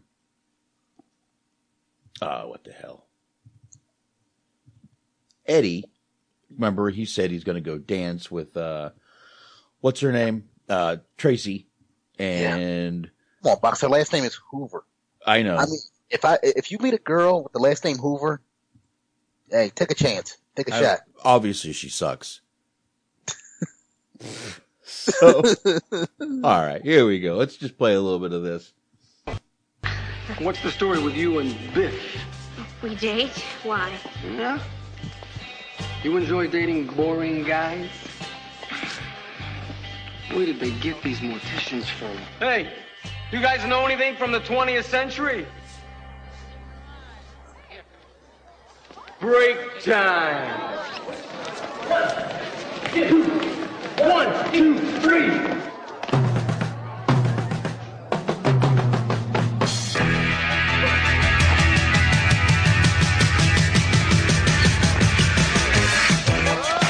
All right. So we get some totally awesome 80s fucking breakdance music and some 80s breakdance in here from Judd Nelson.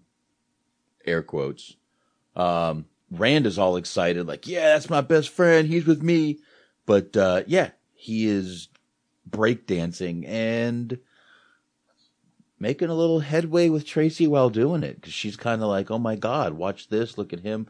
Biff is over there trying to con her into going to the car, with, champagne and Neil Diamond.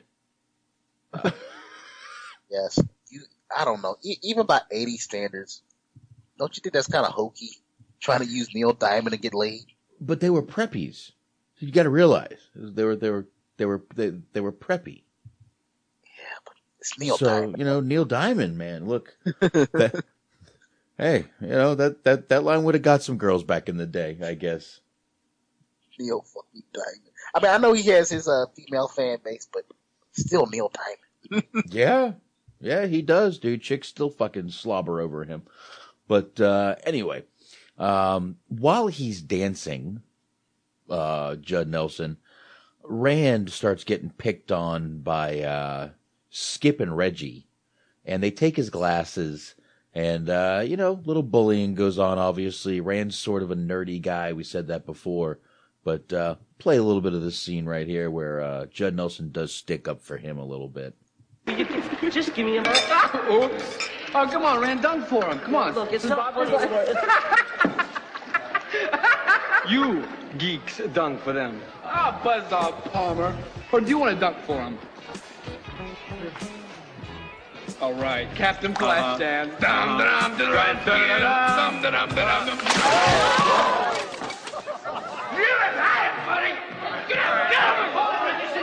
Hey, no one's ever really stuck up for me like that before.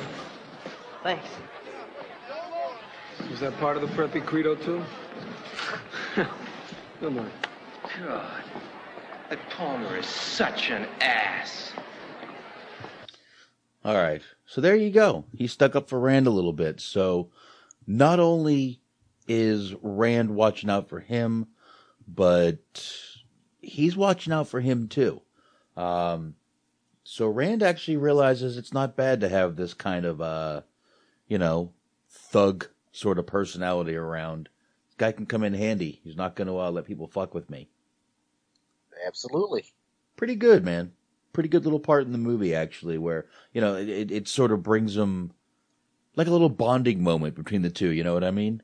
Yeah. All these type of movies inevitably had like that bonding moment. Mm-hmm. Between the characters, exactly. Yeah. Exactly. Then we go into, obviously, the Gordon jump was there. So they go into they're in trouble now. Let's go ahead and play a little bit of that too. When you attend a function like that dance last night, you don't just represent yourself, you represent Hoover Academy, which made your actions even that much more offensive. Do you understand what I'm saying? You're all dismissed, except for you, Mr. Woodrow.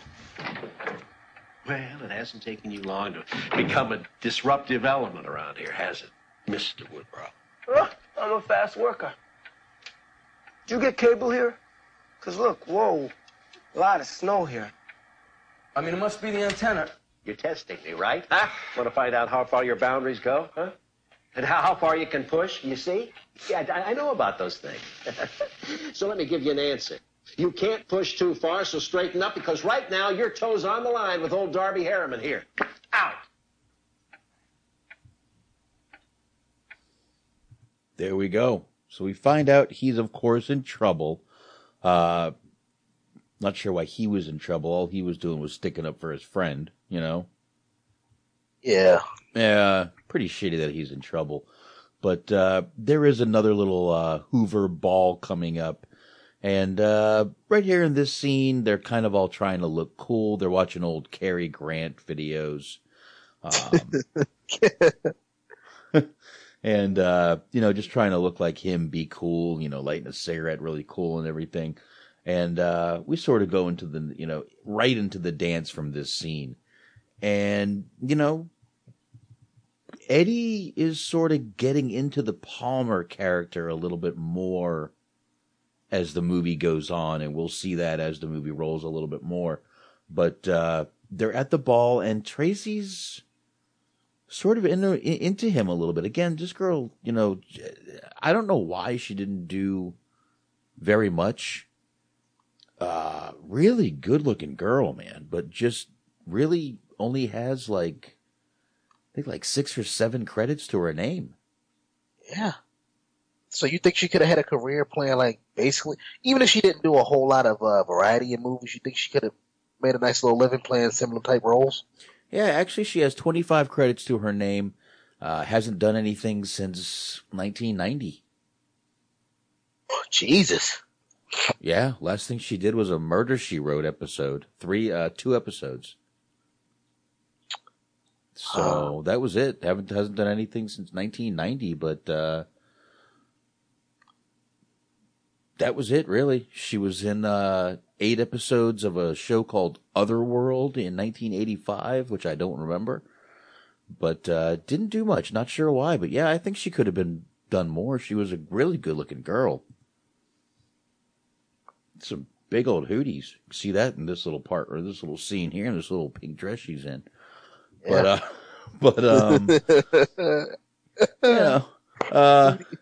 Again, Judd Nelson sort of getting into the Palmer character a little bit, and he is making some headway with Tracy here. Let's play a little bit and go from there.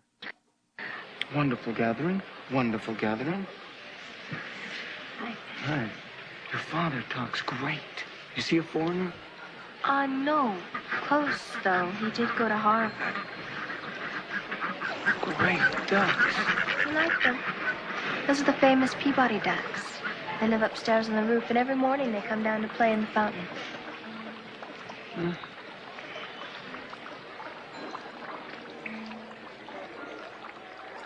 Hey, yo, duck. Are you preppy or regular? God, these things are so cute. Oh, they're even cuter with a Bing cherry sauce. What's wrong? Woodrow, the bowling leagues didn't meet tonight? Biff, Palmer, we're going up to the ballroom now, okay? Okay, so as they're going up, Biff decides to push Palmer into the fountain. Pretty much a dick move, and so now he's all wet. And, they were going upstairs for dinner, but Tracy, in trying to cheer him up and make him feel better, tells him, let's go do something a little more private. So they end up having Chinese food at her house together in the dark. Tracy's amazing. Yeah, dude. She really is. But she even, again, the coach kind of was like, what's your story? You don't really seem like a Palmer. Tracy says the same thing. They're kind of sitting here during their little dinner. They're getting along. They're reading their fortune cookies. And she sort of asks him the same sort of question. Here we go. No, you don't seem like a Palmer Woodrow. What does that mean? Palmer Woodrow. Just too stuffy for words. You're not like that. You're just... Human? Yeah. Well, Palmer Woodrow is my nickname. Yeah. Eddie is my real name. Eddie. Well, actually, Eddie's my middle name. Palmer Eddie Woodrow. I think I'll call you Palmer. Besides, I don't think my parents would let me date an Eddie. Would they let you kiss one? So there we go. He even gets a kiss out of the whole deal here. But you can see he kind of wanted to tell her the little secret that they're going through right there, but he didn't. He sort of talked his way out of it. The father walks in and tells him, "All right, we've seen enough of you tonight. Time to get out of here before you bang my daughter." Basically is what he was saying. There will be no banging of my daughter. But once again, we did say Biff was sort of the ass kisser of the group, and here's a little more proof of that right here. You know how I hate to talk about a fellow student, sir, but it's Palmer Woodrow. Get to the point, Hamilton. He's just not our kind. And it pains me to see the Hoover image stained like this. Stained? Stained, besmirched. Especially when Hoover's in such need of contributions. Why, when I told my father what happened last night, he said he didn't know if he could support a school that would tolerate a Palmer Woodrow. All right, Hamilton, what did happen last night? Well, gosh, sir, I hate to, Hamilton! Woodrow got very drunk last night at the Hoover charity ball. He humiliated the students and the Hoovers. Believe me, sir, all the Hoovers want to see him out.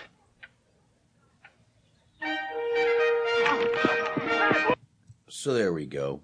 Biff, the ass-kissing piece of shit, basically tells on him for that. And remember, he did push him in, but obviously now he's working his little magic trying to get Palmer kicked out of school. Now we go to a scene where they're playing lacrosse. Anthony, ever play any lacrosse? No, I can't say I have. Because I have a ball sack. Yeah, I didn't. I never played this game either. Went to a school that did have this as one of their, sports, but I never played. No, man, it's not even that. Like, sports that I played growing up, I'm into, like, either physical contact or something that requires, like, skill. Like, even though I'm not a big soccer fan, I get the athletic, the ability involved with that. There's a certain level of skill involved in that. So I don't mind that. But that was my limit in terms of, like, out there sports. Lacrosse is it just looks ill. Yeah, not really my kind of sport, but anyway, he's, again, Tracy is there to watch him. Biff gets a little pissed off. Tracy is there to watch him and, to watch Palmer, and they run up with the stick and hit him in the balls. Now, Muffy is there also. Tracy doesn't know about Muffy. Muffy doesn't know about Tracy. And again, Muffy thinks that Eddie is Biff. But Tracy gets a little jealous here and, gets a little pissed at Palmer because Muffy sort of, has a little talk with her. And, when Tracy sees him talking to the other girl, she gets all pissed off. You know how women are. Yes. Yeah, so, we get a little bit of that. Tracy's pissed off. Now, he's doing everything he can to get Tracy, he wants to get Tracy back. So he's, sending her flowers. He's doing this, he's doing that. They go through a fire drill at school, which they do horribly at, by the way. So if you ever watch this, you'll see. And he's sending Tracy flowers and flowers. Finally, he sends her a television that says, "I'm going down the tubes without you." And somehow... And you think we make bad jokes on this show, folks. Yeah, no shit. Somehow it gets her to talk to him again. But not talk to him. Basically what she does is... gets him to ride horses because at one time he told her that he loves to ride horses. Anthony, ever been on a horse? No, I have not. Don't plan to either. Really? Have you? I actually used to do hunter jumpers, the jumping horses. Oh, nice. How was it for you? Not bad. My sister still does it, actually. But, she still has some horses. I've ridden many horses. So you were good at controlling them? Yeah, it's not hard, dude. They're very tame, easy animals to, control. Once they're broken, once they allow someone to be on their back. So you never had to worry about that buck action, them hind legs? Because they can catch you. Oh, yeah. Oh, yeah. I've had a few horses try to buck me off. I've had a few horses rear up and throw me off and been bucked off, and ridden saddle broncs. I rode a couple saddle broncs for some people. You know, those rodeo horses, and I was pretty good at staying on, man. It's very good. So, I mean, and I'm not even trying to make a joke here, but you know, have you ever had any of those near fatal Christopher Reeves type situations with horses, or no, not really? No, I mean, I've fallen off a few times, nothing big. I mean, I've gone through jumps. But, you know, I didn't do like the steeplechase like he was doing. I did the arena jumping. Oh, It was different. Yeah, he was doing steeplechase.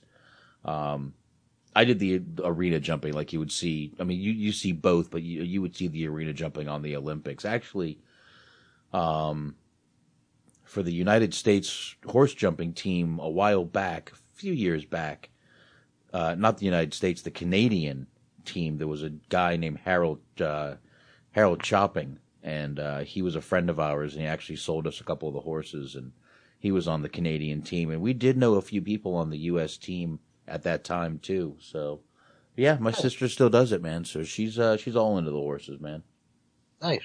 Yeah, but you know, he gets on a crazy horse called Chained Lightning,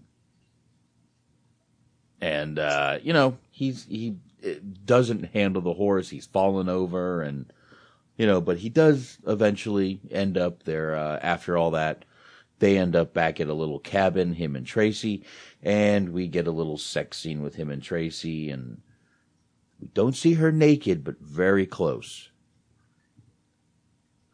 Very close. Yes.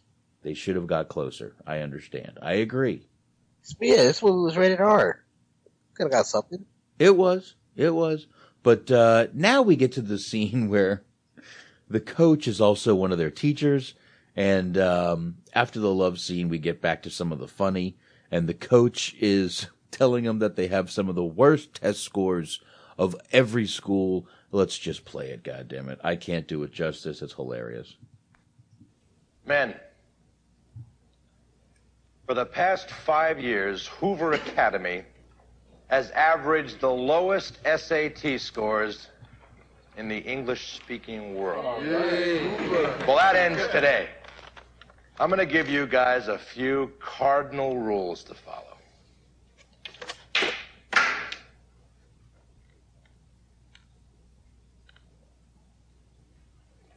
First of all, it is almost never the letter E. Good luck. There you go. That is his advice, Anthony. It is almost never the letter E. Wow. Sage advice. That's good advice. Remember that, people. If you ever take a test, it's almost never the letter E. There we go. Now we know. Now, we take another little twist in this movie. Again, he thought he was away from Dice Man, but guess who catches up to him? Let's get into Dice a little bit. I'll tell you what, Anthony, why don't we do this? Why don't we take a quick break? Then we'll come back. We'll talk about Dice. We'll finish up the movie, and that'll be it. Sounds like a plan. Sounds like a plan to me. Let's go ahead and take a quick break, and we will be back in just a few minutes.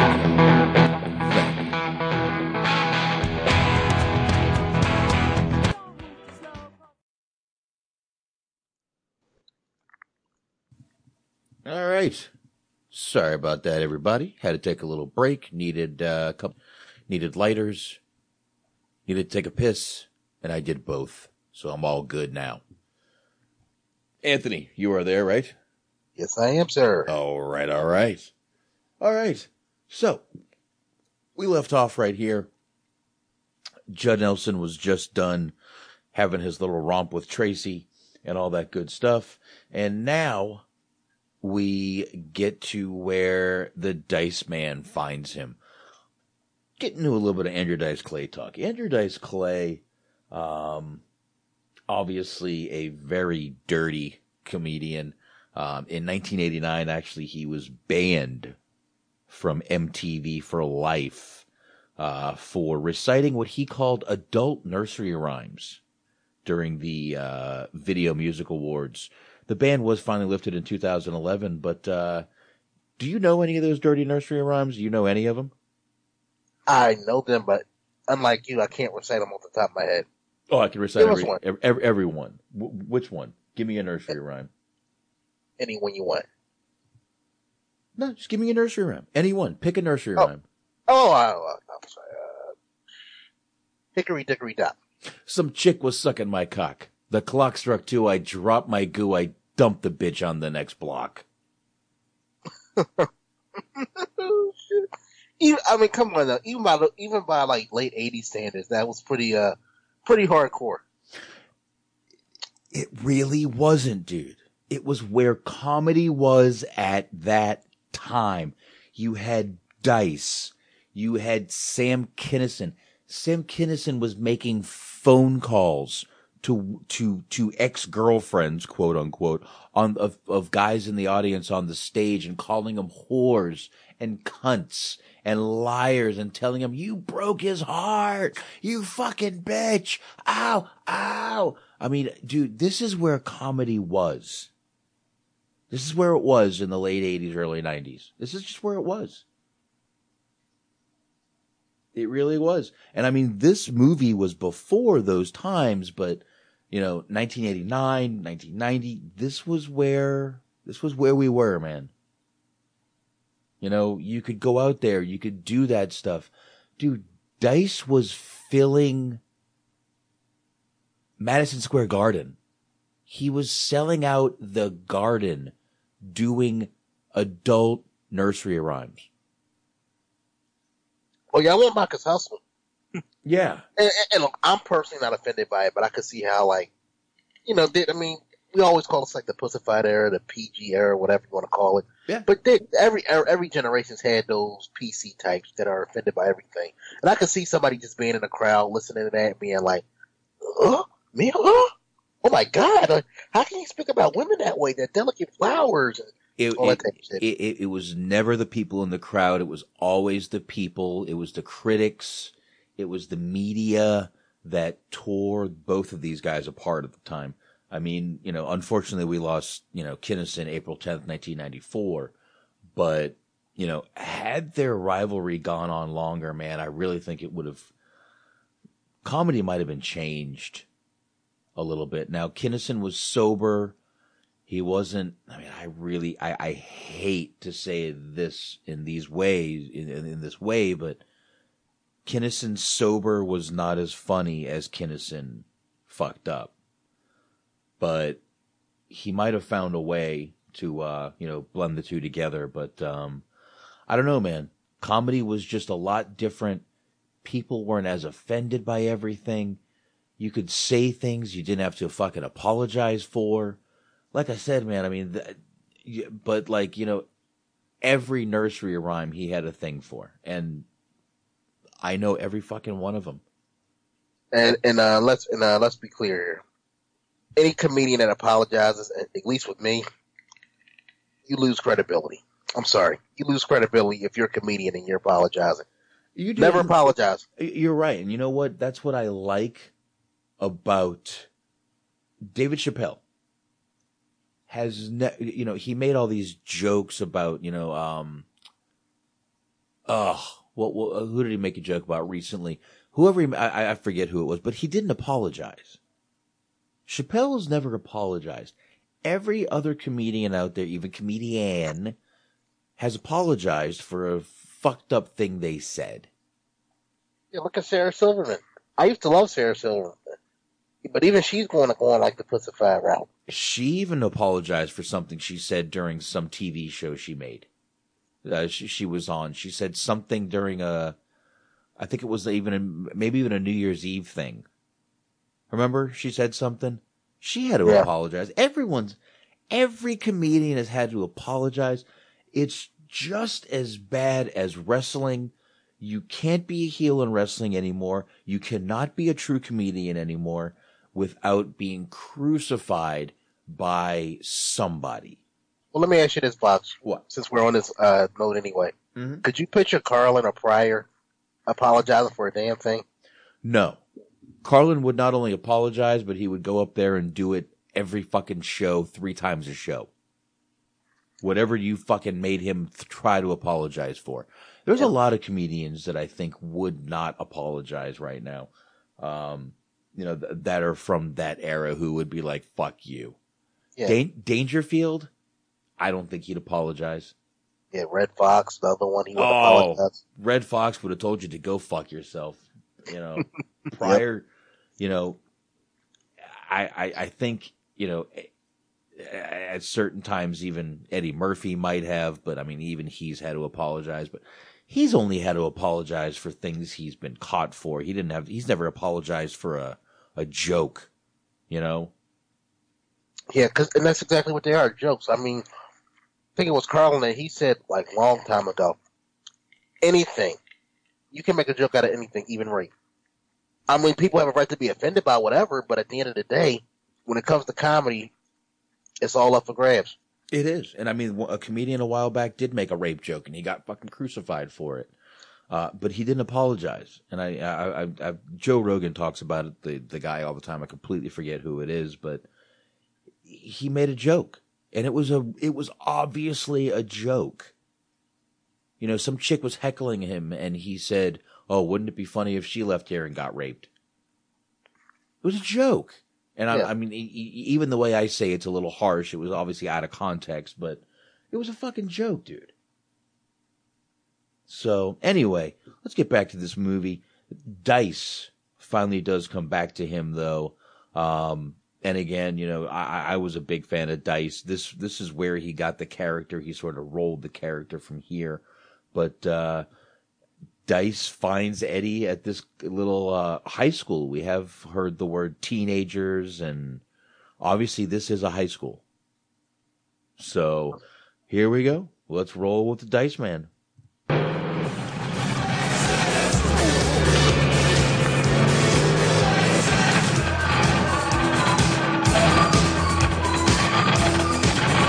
Dice Man! Nicky, what are you doing here? Eddie, what? By the way, they broke Nicky's finger to find out where Eddie was at, and we'll roll. No Christmas card. No Valentine candy. I'm a very delicate human being. Yeah, I was gonna call you, You've caused me a great deal of hurt, not to mention causing Nicky a great deal of pain. Yeah, well, I was gonna come and see you. I mean, there was I just don't a couple doubt it. things that I was don't gonna doubt take it. care. Shut your mouth when I talk to you. Get over here. We've got a problem. You see, you owe me $10,625. $3,700. Interest. Are you prepared at this point in time to make full restitution? When you say this point in time, do you mean now? Yeah. No. Eddie, not good. Wrong answer. You look like a fish when I do. Look at him. Look like a gup. Hey, you punks can be hamburger meat in 60 seconds. Cop a walk. The beauty of it is, they think I'm kidding. I crack myself up, you know that? Listen, Eddie, I understand you're being paid a considerable sum to attend Hoover Academy. No, I get the money when I graduate. The interest alone will bury you. But, tell you what, you're enterprising. Find a way. You got 72 hours. So there you go. 72 hours he's got to come up with the money. He's doing everything he can to come up with the money. Now, by the way, before we get too far off of the comedian topic, a lot of people in the chat room are bringing up Mitch Hedberg. He was on the verge of blowing the fuck up, dude. I actually saw him live once. He was a mess. I went to the Late Show, and he was so fucked up on I don't know what, but he was so fucked up. Couldn't remember his act. Was literally asking the audience to throw out things they've heard him talk about so he could do his show. Yeah.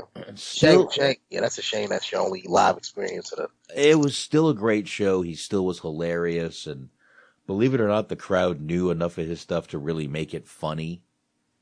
But it was still a great show, man. And just the fact that I got to see Mitch Hedberg live in Miami at the Improv was fucking really cool, man. I've got his autograph. Hey, you got a picture too? Just an autograph. Oh. I got a Hedberg autograph, a Jeff Dunham autograph, and a John Panette autograph. You know John Panette? That one I don't know. All right, I think I've mentioned this a few times. He was if you remember the last episode of Seinfeld, he was the guy who got robbed, that they didn't, the one who made them get arrested. Ah, yeah. That was John Panette. Jeff Dunham, you know who he is. Of course. Right. I got his autograph. I bought a Walter doll, and he signed the ass of the Walter doll. I still have it. Very cool. You push the button, and you push the hands, and it makes little Walter references. And Jim Norton also. Wow, very cool. Yep. Some heavy hitters. I forgot to mention him when we were talking about the Eddie Murphy. I saw Jim Norton also. Got his autograph too. So, but he's doing everything he can to get the money. He's gambling. They're playing dice in the back room. Everything he can do in order to try to get this money. Now, the school is trying to get contributions. They're not broke, but they're still trying to get money. They do have some people there, and the dean, Gordon Jump, invites them to come back that night. So, they're going to come back that night and meet some of the students and this and that. And from there, we see Eddie and Rand. They're coming back from class. And this is where I'm going to start the scene from, is right here when they're coming back from class. Not only does Dice show up, but the real Palmer Woodrow is now at the school, and he could fuck up everything. So here we go. Oh, Muffy called you earlier. Me, Palmer or Biff? You, Palmer. She's pissed because you've been avoiding her. Said she'd be here this weekend for a confrontation. What's the difference? I'm going to be dead by this weekend anyway. La la la la la. Hey, bonjour, boys. Palmer, what? What the hell are you doing here? Yeah. I'm checking up on my investment. Do you mind? Hey, who is reading this? I mean, give me a break, will you? Emily Post does not know dick about etiquette. I've been through this whole book, and there's not one chapter on farting. Hey! Man, this is pinpoint Oxford. Well, aren't you, Mr. Highty-Tighty? Thought you were in Europe or in a Turkish prison or something. Paris ain't all it's cracked up to be in the springtime, mon frere.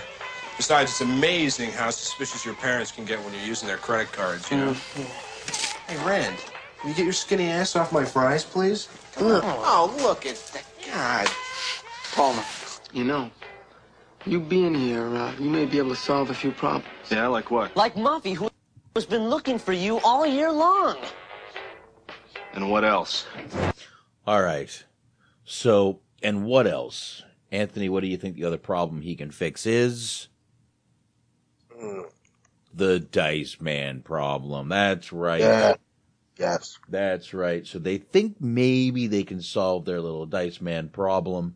And this is where we get a little party, but I do want to play the little scene right here where Dice walks in the room, and here we go. Who's this guy, the auto shop teacher? Hey, 72 hours isn't up yet. Auto shop teacher. How amusing. Get over here. Wait, I can't. What's this? Gumby goes to school? That's Get my best over pizza. here. If you don't kill me, I'll buy you a new gold chain. Save your money for a pine box. Get in here. Eddie. I don't have the money that you want. So you're wasting your time and your very fine wardrobe. You know, Eddie, it greatly disturbs me that being in my presence makes you want to shit in your pants. This is a celebration. I have made a momentous decision. After consultating with Nikki, I find the only way I am to collect my money is if you graduate. Am I correct? Yes. Fine. Now, because I love you like a brother, and I mean that, Eddie, it comes from the heart. I mean it, the left aorta, the vein that pumps love, I'm going to cut you a deal. You're to collect $10,000 when you graduate. Keep $50 for yourself, and I get the rest. $50? Now, you're not being released totally on your own recognizance. I mean, you've been known to screw up in the past. For this very reason, Nikki and myself will remain to make sure you do not so choose to do so again. I don't think that this is a very good decision. I, however, think it's a brilliant idea. Brilliant. Is there now a full understanding between all parties concerned, Eddie? If that means you and me, yes. Good. Let us now commence celebrating. All right, so they get a little party going on, but now we see the deal. He's going to let him off the hook, but he gets to keep $50 for himself, and Nikki is going to stick around and make sure he does not fucky uppy. But they are having a party now. Always again, it's just crazy to see Dice in this part because he wasn't the Dice man he was, but he still had the attitude, the shirt. He's kept all this stuff throughout his whole career, man. You know, the blinged out shirt, the whole attitude, he's still Dice. He's still the Dice man. Yeah. It's amazing. He basically took what could have been a throwaway part, made a career out of it. He really did, man. He really, really did, man. And I really, I've like I said, I've always been an Andrew Dice Clay fan, and I'm glad he's still trying. I know he actually has a show on HBO right now. I think it's HBO. I'll have to check that out. Yeah, it's something. It's something with even his kids are on the show, but we do get to see a little bit of Dice impersonations in this scene because, like I said, they're having a party, they're going through, they're doing all kinds of crazy shit. Now, obviously, Judd Nelson, he's freaking out. Like, look, if I don't, this party's crazy, dude. If I don't graduate, you're not going to get your money. He's like, come on, let's entertain your friends a little bit. But not only do we, in the background of this scene I'm going to play, this is the Frank Stallone song. Now, the funny part of this is, basically, he's dancing like John Travolta from Staying Alive and doing a Travolta impression, but he is known for doing a Stallone impression also. But Frank Stallone is in the background while he's doing this Travolta impression. And here we go. Let's roll with it. Did you lay off the skull? I work a long time on my head, and you rattle my brains. I get confused, you know what I mean?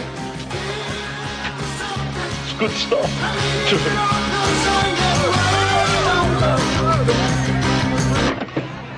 All right, a real quick scene I just wanted to play for you, just to hear Dice do his Travolta. Always funny to see, but he's got the shirt on, everything, and he's doing the old, the Staying Alive stuff. You ever see Staying Alive? Yeah. So you've seen Saturday Night Fever and Staying Alive? Yes, I have. All right, good. They're my favorite, but I like them. No, look, they're not. Again, dude, you got to go for the times. It's the times. Now, I do want to mention the real Palmer in this movie is wearing a shirt that was so popular in the late and mid '80s. The Varney shirts. You know the shirt I'm talking about, Anthony? I know the shirt you're talking about from the movie, but Mm-hmm. educate the younger listeners out there.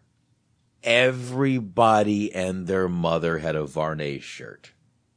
I don't even remember where this company was originated, why it was so popular, but everybody had a Varney shirt. And the same one that he has. The white, the red, white, and blue. Everybody had one. They had Varney watches. People had them. This was right when Swatches and Varney were both sort of competing. I don't know if you know what do you remember Swatches? Of course, I remember those. All right. Well, back in the 80s, people used to wear like 10 of them on each arm. The Varney, and I'll say this though, I didn't mean to cut you off, but the Varney does not need to make a comeback. I don't know. It just is. It could. I wouldn't mind. I wouldn't mind Varney making a comeback. Yeah. All right. Keep that one in the past. Keep that one in the past. All right, we can keep that one in the past. So basically, the party's going on. Finally, it does start getting broken up. The people that they were invited for to come and meet some of the students did show up, and we get a little titty. Remember? Every good 80s movie had titty in it. And this was a good 80s movie. Yes. So we got a little bit of a titty shot in this movie. But then of course he gets in trouble for this party he has. Palmer does. Of course he does, because it was an insane party. So let's go ahead though and play the scene where he's obviously going to be in the Gordon Jump's office. Here we go. You disappoint me, Woodrow. You really disappoint me. Your academic achievement showed such promise. And now this. You cost this school a much-needed grant because you're cavorting all over the Hoover campus with some, well, who knows what kind of trash. I don't understand you. I mean, you come from a rich family. Level with me, Woodrow. Well, you're not some kind of a mental case, all right? Because I don't need that right now. I really don't. Starting today, you are on probation. And if you want to continue your education at the Hoover Academy, I suggest you get your father here immediately. But my father, he's in Europe on business. That's your problem. Get him here. Well, forget it, man. You'll never get my father here. You're talking about blowing the whole thing. All right. So, we don't need to play this scene, really. Obviously, now they got a problem. He has to get a father to come to the school, or they're fucked. I mean fucked. So they need to come up with somebody, because remember, no one knows what's going on here. They really, really have no one to go to. The only people that know what's going on are in this little room right here talking, which are the real Palmer, Eddie, and Rand. They have no one else they can go to. But they do have one problem they do need to take care of, and that's Muffy. Because, Muffy said she was coming to school, so that is one problem they can take care of. Palmer does go and take care of Muffy, if you know what I mean. And then after that, he tells her he never wants to see her again. And it's really a hilarious scene. Again, it's not worth playing. It's a lot of visual shit. You need to see what he's doing and wearing and the facial expressions and all the shit going on. But, it's a good scene. He does take care of Muffy though. And, that's one thing they don't have to worry about. But they do finally find a father, Anthony. Yes, they do. They do. And that father is Nicky, the hot dog vendor from the neighborhood. He's all healed up, and they bring him in, and he's overdoing it a lot. But obviously Dice had told him, what to do, and they work out a pretty good scam. We'll hear about it in a little while. I do have that scene ready to go, but they literally, the father, Nicky, quote unquote father, he's laying it on thick, and they're ready to build fucking whole wings and name libraries after him and everything. But we go after all that part, and we go to the scene now where, basically the Gordon Jump is like, well, I'm good now. I just needed to meet you. I feel much better. And let's go ahead and play this scene here, and we'll go from there.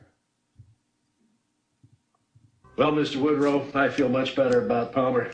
Much better. In fact, I see no reason why I should remain on probation. Oh, no favoritism. If Palmer is on probation, then he must earn his way up. What? Hey, that's a refreshing sentiment. Thank you. No, there mustn't be any preferential treatment. That doesn't build character in a man. Isn't that what Hoover is all about? I can't believe you said that, Nicky. How could you say something like that? I thought I did well. Well, Nicky, you went psycho on me. The Woodrow Memorial Library? He's probably going to hold up my diploma till the new dorm's built. Let him earn his way off probation. Thanks, Nick. I was merely echoing my father's belief that you spared the rod and spoiled the child. Yeah, well, it's too bad he didn't believe in birth control. Listen, when you went in there, they was ready to kick you out. Now they're ready to kiss your ass.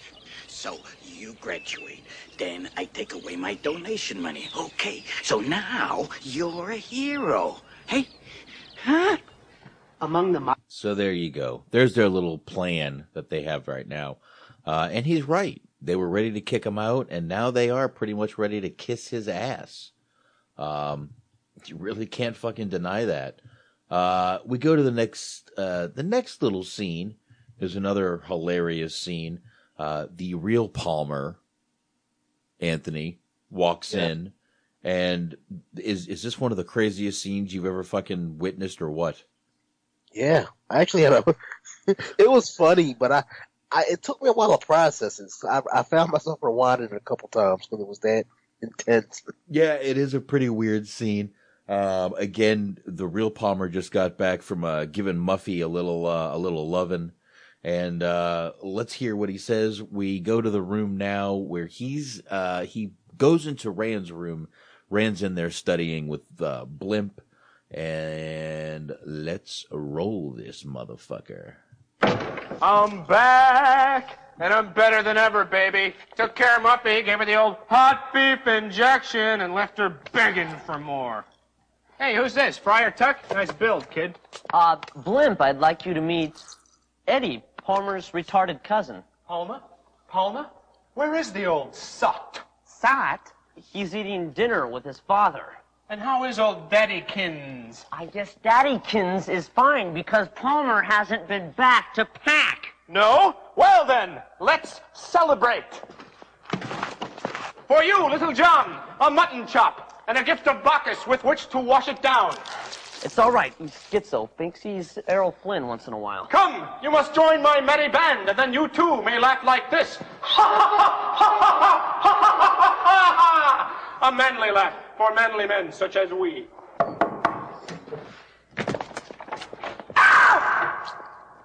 Mr. Hoover, hi. Can I help you with something? I was looking for young Woodrow. I have a little something here for him and his father. He's out, but his cousin the retard's here. Weren't you the host on Creature Features? I'm sorry I missed him. Okay, we can stop there. So I guess we forgot to mention that the real Palmer is also a little bit insane. I guess we should have brought that up. I forgot about that. But yeah, he's a little bit insane, right, Anthony? Very much so. Yes. Yes, very much so. Then the next scene we go, now remember we said Eddie was really getting into this Palmer role and kind of starting to like some of this hoity-toity, fancy kind of life. And the guys kind of see it here. You know, they come in the room to see him, and they're joking around, and he's being really serious. And let's just play a little bit of this, and we'll talk about this scene in just a second here. Don't you think you're taking this fitting in bit a little too far? Hey, I know you won't take this personally, but you look like a real asshole in that outfit. Sounds to me like you guys are a little jealous. Maybe I'm better at this than you are. Oh, yeah? Well, at least I took care of Muffy without promising to build her a fucking library. Are you going to be here long? Because I think you're going to make things very untidy. What are you talking about? We're at the finish line, man. Besides, I'm lovable, I'm affable, and I paid for half of this room. Hey, where are you going? I thought we were going to go to a movie. Do I look like I'm dressed for the movies? Yeah, but you said... Randall, please, don't whine and don't cramp my style.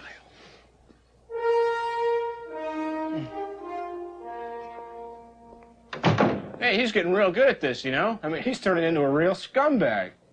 The fox certainly is an elusive animal. All right. So he's all dressed to go fox hunting. Anthony, you've never been on a horse, so you've never been on a fox hunt. Neither have I. Okay. My dad has. Okay. My dad's been on a couple of fox hunts. It's kind of weird. They send... Do you know what you know what a Jack Russell is, right? Yes. That's the dog they use to do fox hunting. Okay. And basically they walk through the woods and the dogs do all the work. And once the dogs go into the foxhole, the reason the Jack Russells have those small docked tails, but with just a little, like enough to grab, is because literally what they do is they grab the dog's tail and slowly pull him out, and he's got the fox in his mouth. Jesus. Mm-hmm. Savage.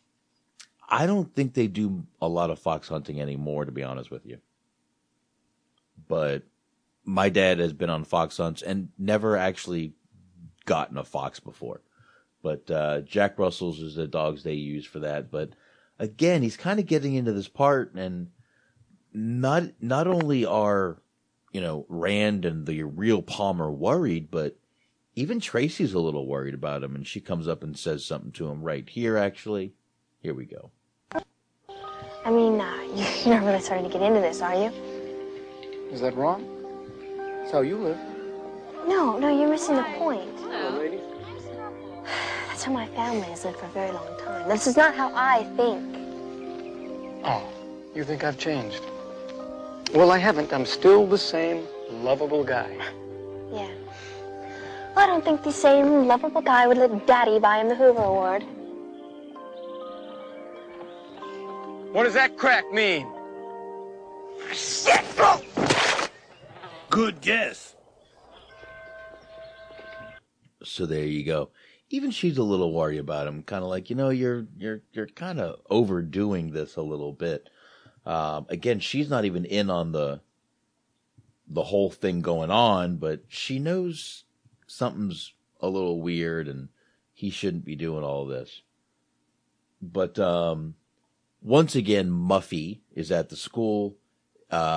She calls him Biff right in front of Biff, and he's like, "Oh, I forgot to tell you, Biff, my middle name is Biff."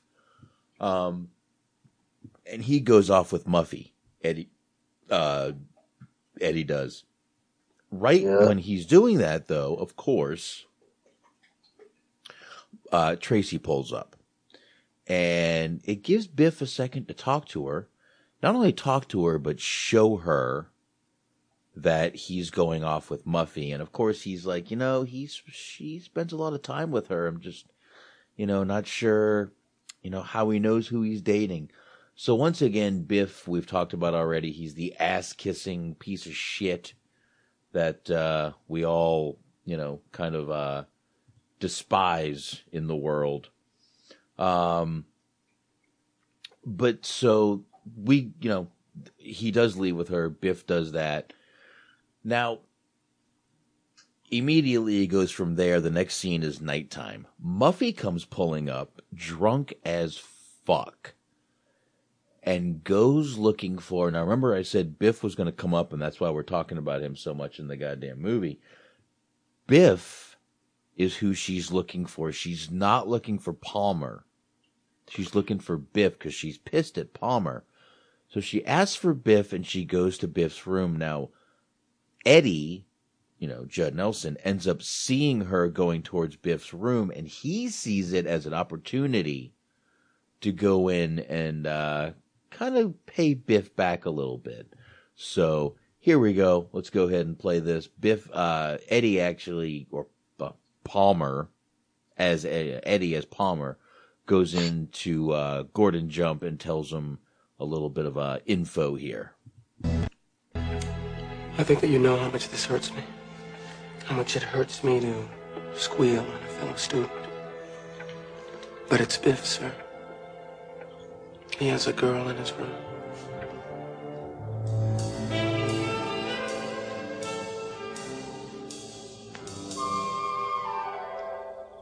Damn. We'll see what Palmer thinks of this.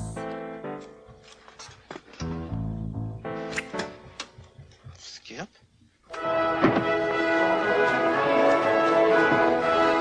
Okay, so, she starts kissing his back and everything, and he goes, Skip?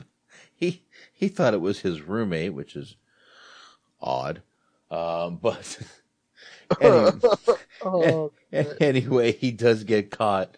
They don't really show anything happening for that infraction.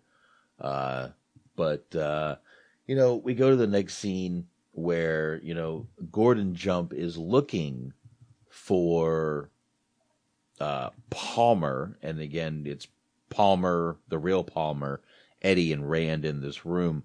Now, he is actually winning the Hoover Award, which would be kind of like, your school's highest award, which I guess would kind of be valedictorian in this school. Maybe. Not really. Maybe Dean's List, something like that. Yeah, you know what? That's probably a better comparison to something like, Dean's List, highest honor, or something like that. But let's go ahead and play this scene again. Again, Gordon Jump is looking in, trying to find Palmer, and we hear a little bit about the Hoover Award here. Let's roll. Gentlemen, seen Palmer? There you are. You rascal, I've been hunting all over for you. How do you think your finals are going? Good, I hope, because it'd be embarrassing if you didn't win that Hoover Memorial Award this year. I mean, after your father and his business manager set up that wonderful fund for us. What? He didn't tell you about it, huh? Well, really, quite simple. You see, for every $1 raised and put into the fund by the Academy, he matches it with $1. And, of course, that wonderful business manager of his, what's his name, Deisman? He's going to administer the fund for us. Oh, that's great. You. Do I know you? Exchange student. From Slobovia. Oh, yeah. I think I remember hearing about that. Well, I got to get down to the gym. Wordman and I are playing a little one-on-one basketball. I'm quite good, really. I can't believe it. Look, we're going to have to tell the school everything, all right? Everything. No way. The Dice Man's gonna say they were part of the scam. Phony student, phony father, real jail. Don't look at me. I did my part. I took care of Muffy. Muffy took care of Biff. I did my part. Just give me my diploma. Yeah, That's all. well, you know what? I'm through. I'm finished, all right? You have been treating me like dog shit, Mr. BMOC. And you haven't been very nice either. You know, Palmer? I'm rich. I don't have to be nice. Don't sound so depressing. Okay? It's depressing. So there we go. There's that scene. He mentions Dice. Now, Anthony, here's something you might not know. Do you want to know who the first person that was cast to play the Dice Man character? Yes. I'm very interested. Jim Carrey. Yeah, that wouldn't have worked out well. Andrew Dice Clay was cast after being seen at a comedy club by the film's casting director, Julie Setzer. Even though, his age, was a little old for the character at the time, Clay was cast on the spot as soon as they saw him. They actually saw Jim Carrey and approached him in the parking lot for the role, and he immediately turned him fucking down. Oh, you know what? And I'm sorry, he wasn't I'm sorry. Dice Man wasn't the character he was gonna play. It was Eddie Keaton, Judd Nelson's role. So we could have had Jim Carrey as the Judd Nelson role. How would that have worked, huh? Yeah, it wouldn't have worked, in my opinion. No, I don't think it would have worked either.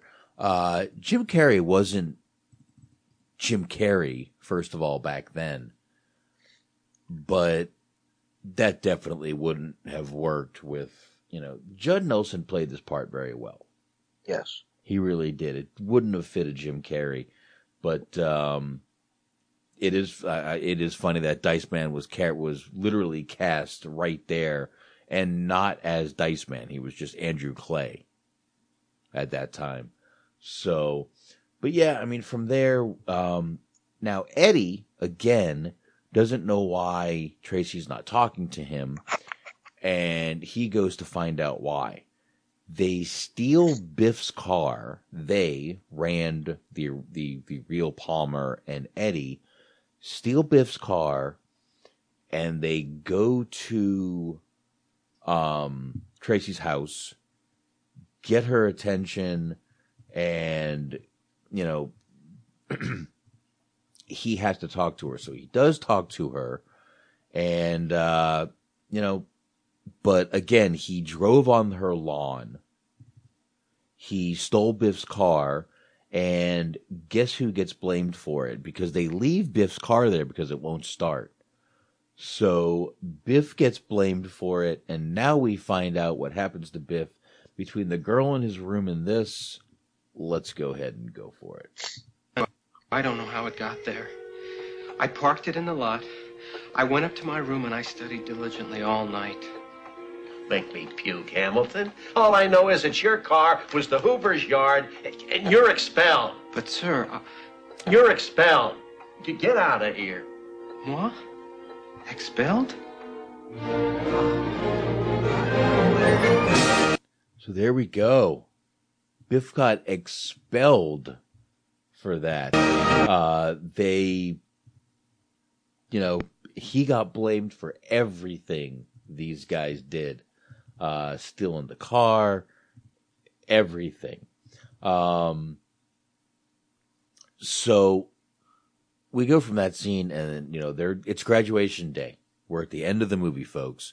Graduation day, and Dice, of course, is there with Nicky because Nicky's obviously the father of Palmer, and they sort of confirm that the deal is still going down, man. So one more time, they threaten Eddie also, and here we go with the threat. If I knew they turned you into a freak of nature, I would have made you Dice head. Had I known about your scam, You would have done exactly what you're doing now. Cooperate. I didn't want anything to do with it. But he did not want to jeopardize our friendship. Look, we'll all prosper. What do you care about these people anyway? If they knew who you were, you couldn't kiss their ass. He's right, Eddie. He's right. I'm always right. I'm ingenious, so.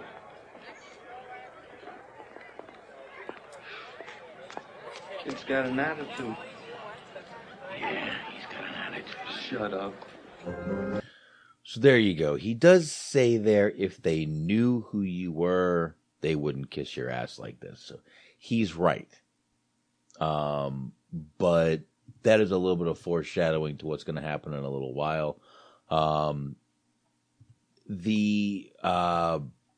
Tracy's father finally sees Nicky. Remember, Nicky is supposed to be Palmer's father. What? You all right? Everybody okay? Yeah, I'm fine. Sorry about that. We're good? You sneeze? Yeah, I'm good. Bless you? Yeah. Gazoon Thank tight? you. You all right? You good? Okay, we're good. Okay. Wow. Thank you. No Bye. problem. All right, we're good. You're welcome. Okay. Jesus. Now, again, Tracy's father gets Nicky into the auditorium, and in this scene, a driver gets out of a limousine and goes and grabs Dice.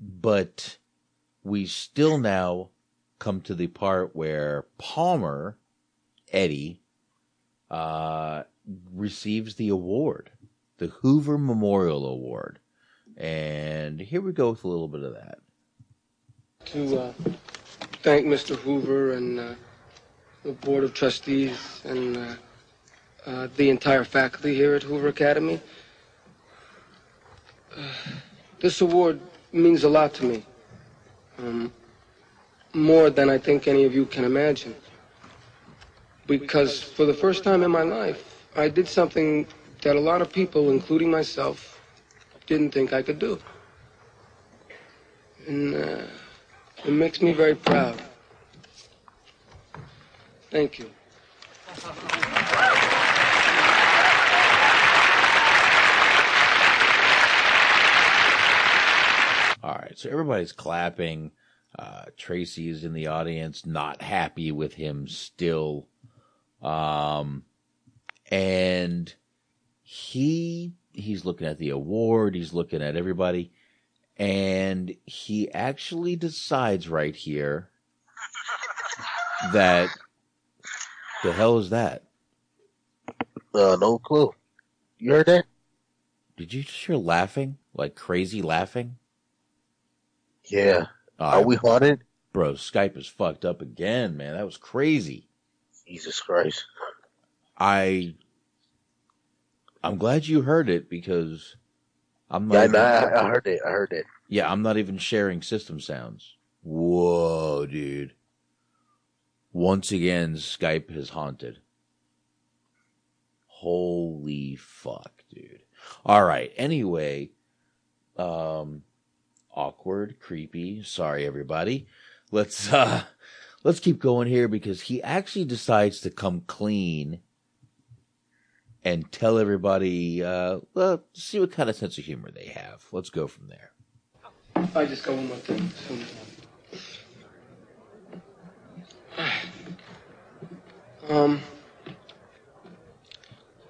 We're gonna see what kind of sense of humor you guys have. You know how when I said before how proud I was, you know, because for the first time in my life I didn't screw up? Well, that's not the whole truth. See, I did screw up. I forgot who I was. And when I did that, I hurt the most important person in my life. It was the one person who could have said, hey, you know, I don't care if you're Palmer Woodrow or Eddie Keaton. Because, here's the joke. That's who I am. I'm Eddie Keaton from Jersey. I was hired to play Palmer Woodrow. I did a good job too. I did. I got a cashier's check, a red Porsche. I'm the kind of guy that most of you people wouldn't let into your house.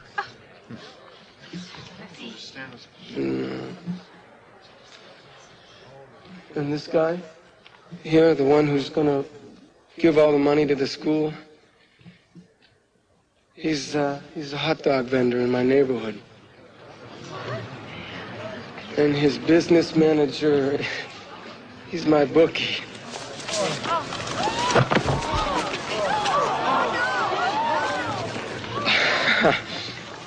Well, I don't know about all you, but I feel great. So if you still want to give out these awards, I think maybe you should give one to the real Palmer Woodrow. He's right here, there in the fourth row. I think you'll like him a lot. An award for little old me? Swell. Talk about making a guy feel like part of the team. This is thanks. I didn't remind me to send you a Christmas bomb. Thanks a lot for this. It'll look great in my cell, and we'll see you next year at graduation. All right, so there you go. Eddie comes 100% completely clean, tells everybody who he is, what's going on, what they did, buries Nikki, buries Dice, who's gone anyway, so it doesn't matter what's going on. But this is close to the end of the movie. There's, everybody's sitting there going, what the fuck just happened? Eddie's sitting there with his Porsche. Gordon Jump is being taken to the hospital because he was the one that fell down when you heard the hitting on the ground. Let's just go ahead and play the ending of the movie, and then we will wrap this shit up, folks. I found my favorite woman in the whole world. You didn't have me fooled for a minute. Favorite woman? She's a phony, snooty gold digger. I know, isn't she great? We can talk to each other.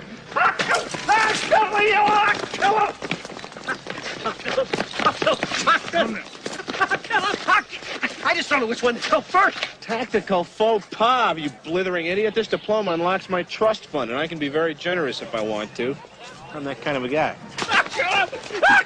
Take him away. This is the most embarrassing day in Hoover history. Well, it's certainly embarrassing for me. Imagine some imposter. Money? This is what it's all about? Well, I'll just endorse this check over to Hoover Academy. Anyone have a pen? Oh, yeah, I got it. Hey!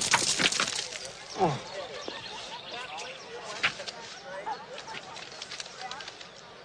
Uh-huh.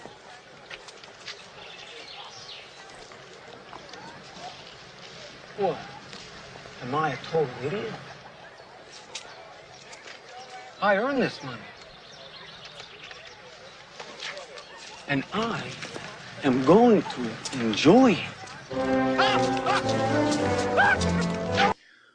So he doesn't sign the check over to Hoover Academy. He goes to enjoy his money. Now, did you catch the little camera look right there, Anthony? Yeah, it was nice and subtle, but I definitely picked up on it. That was a talk to, literally he looked up and he didn't talk to anyone there. That was a talk to the camera, talk to the crowd. What? Am I a total idiot? You know, he was telling everyone, I'm not fucking stupid. This isn't going to happen. But, there's just another real quick minute left in the movie. Of course, don't forget about Tracy. You know, he did tell the truth, tell who he really was. And, here we go. Well, don't look at me. I'm going to Rio. Call you when I get back. Come on, Rand. This guy's my best friend. I'm his only friend. Come on, Mom. Come on, Tracy. Tracy. Homer. Wait. Don't even think of it. Homer. Eddie. Tracy. Eddie, wait. So, how's Trix? Are you sure? I mean, I'm not exactly Mr. Alligator Shirt, you know.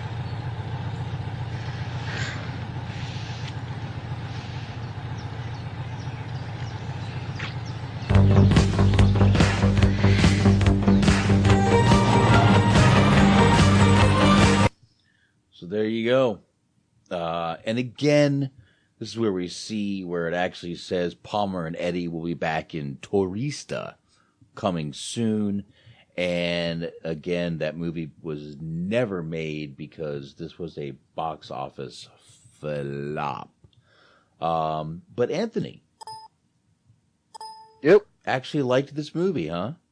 I did. By the end of it, I was actually disappointed when I was doing my little research and I found out this Tourista flick didn't come out.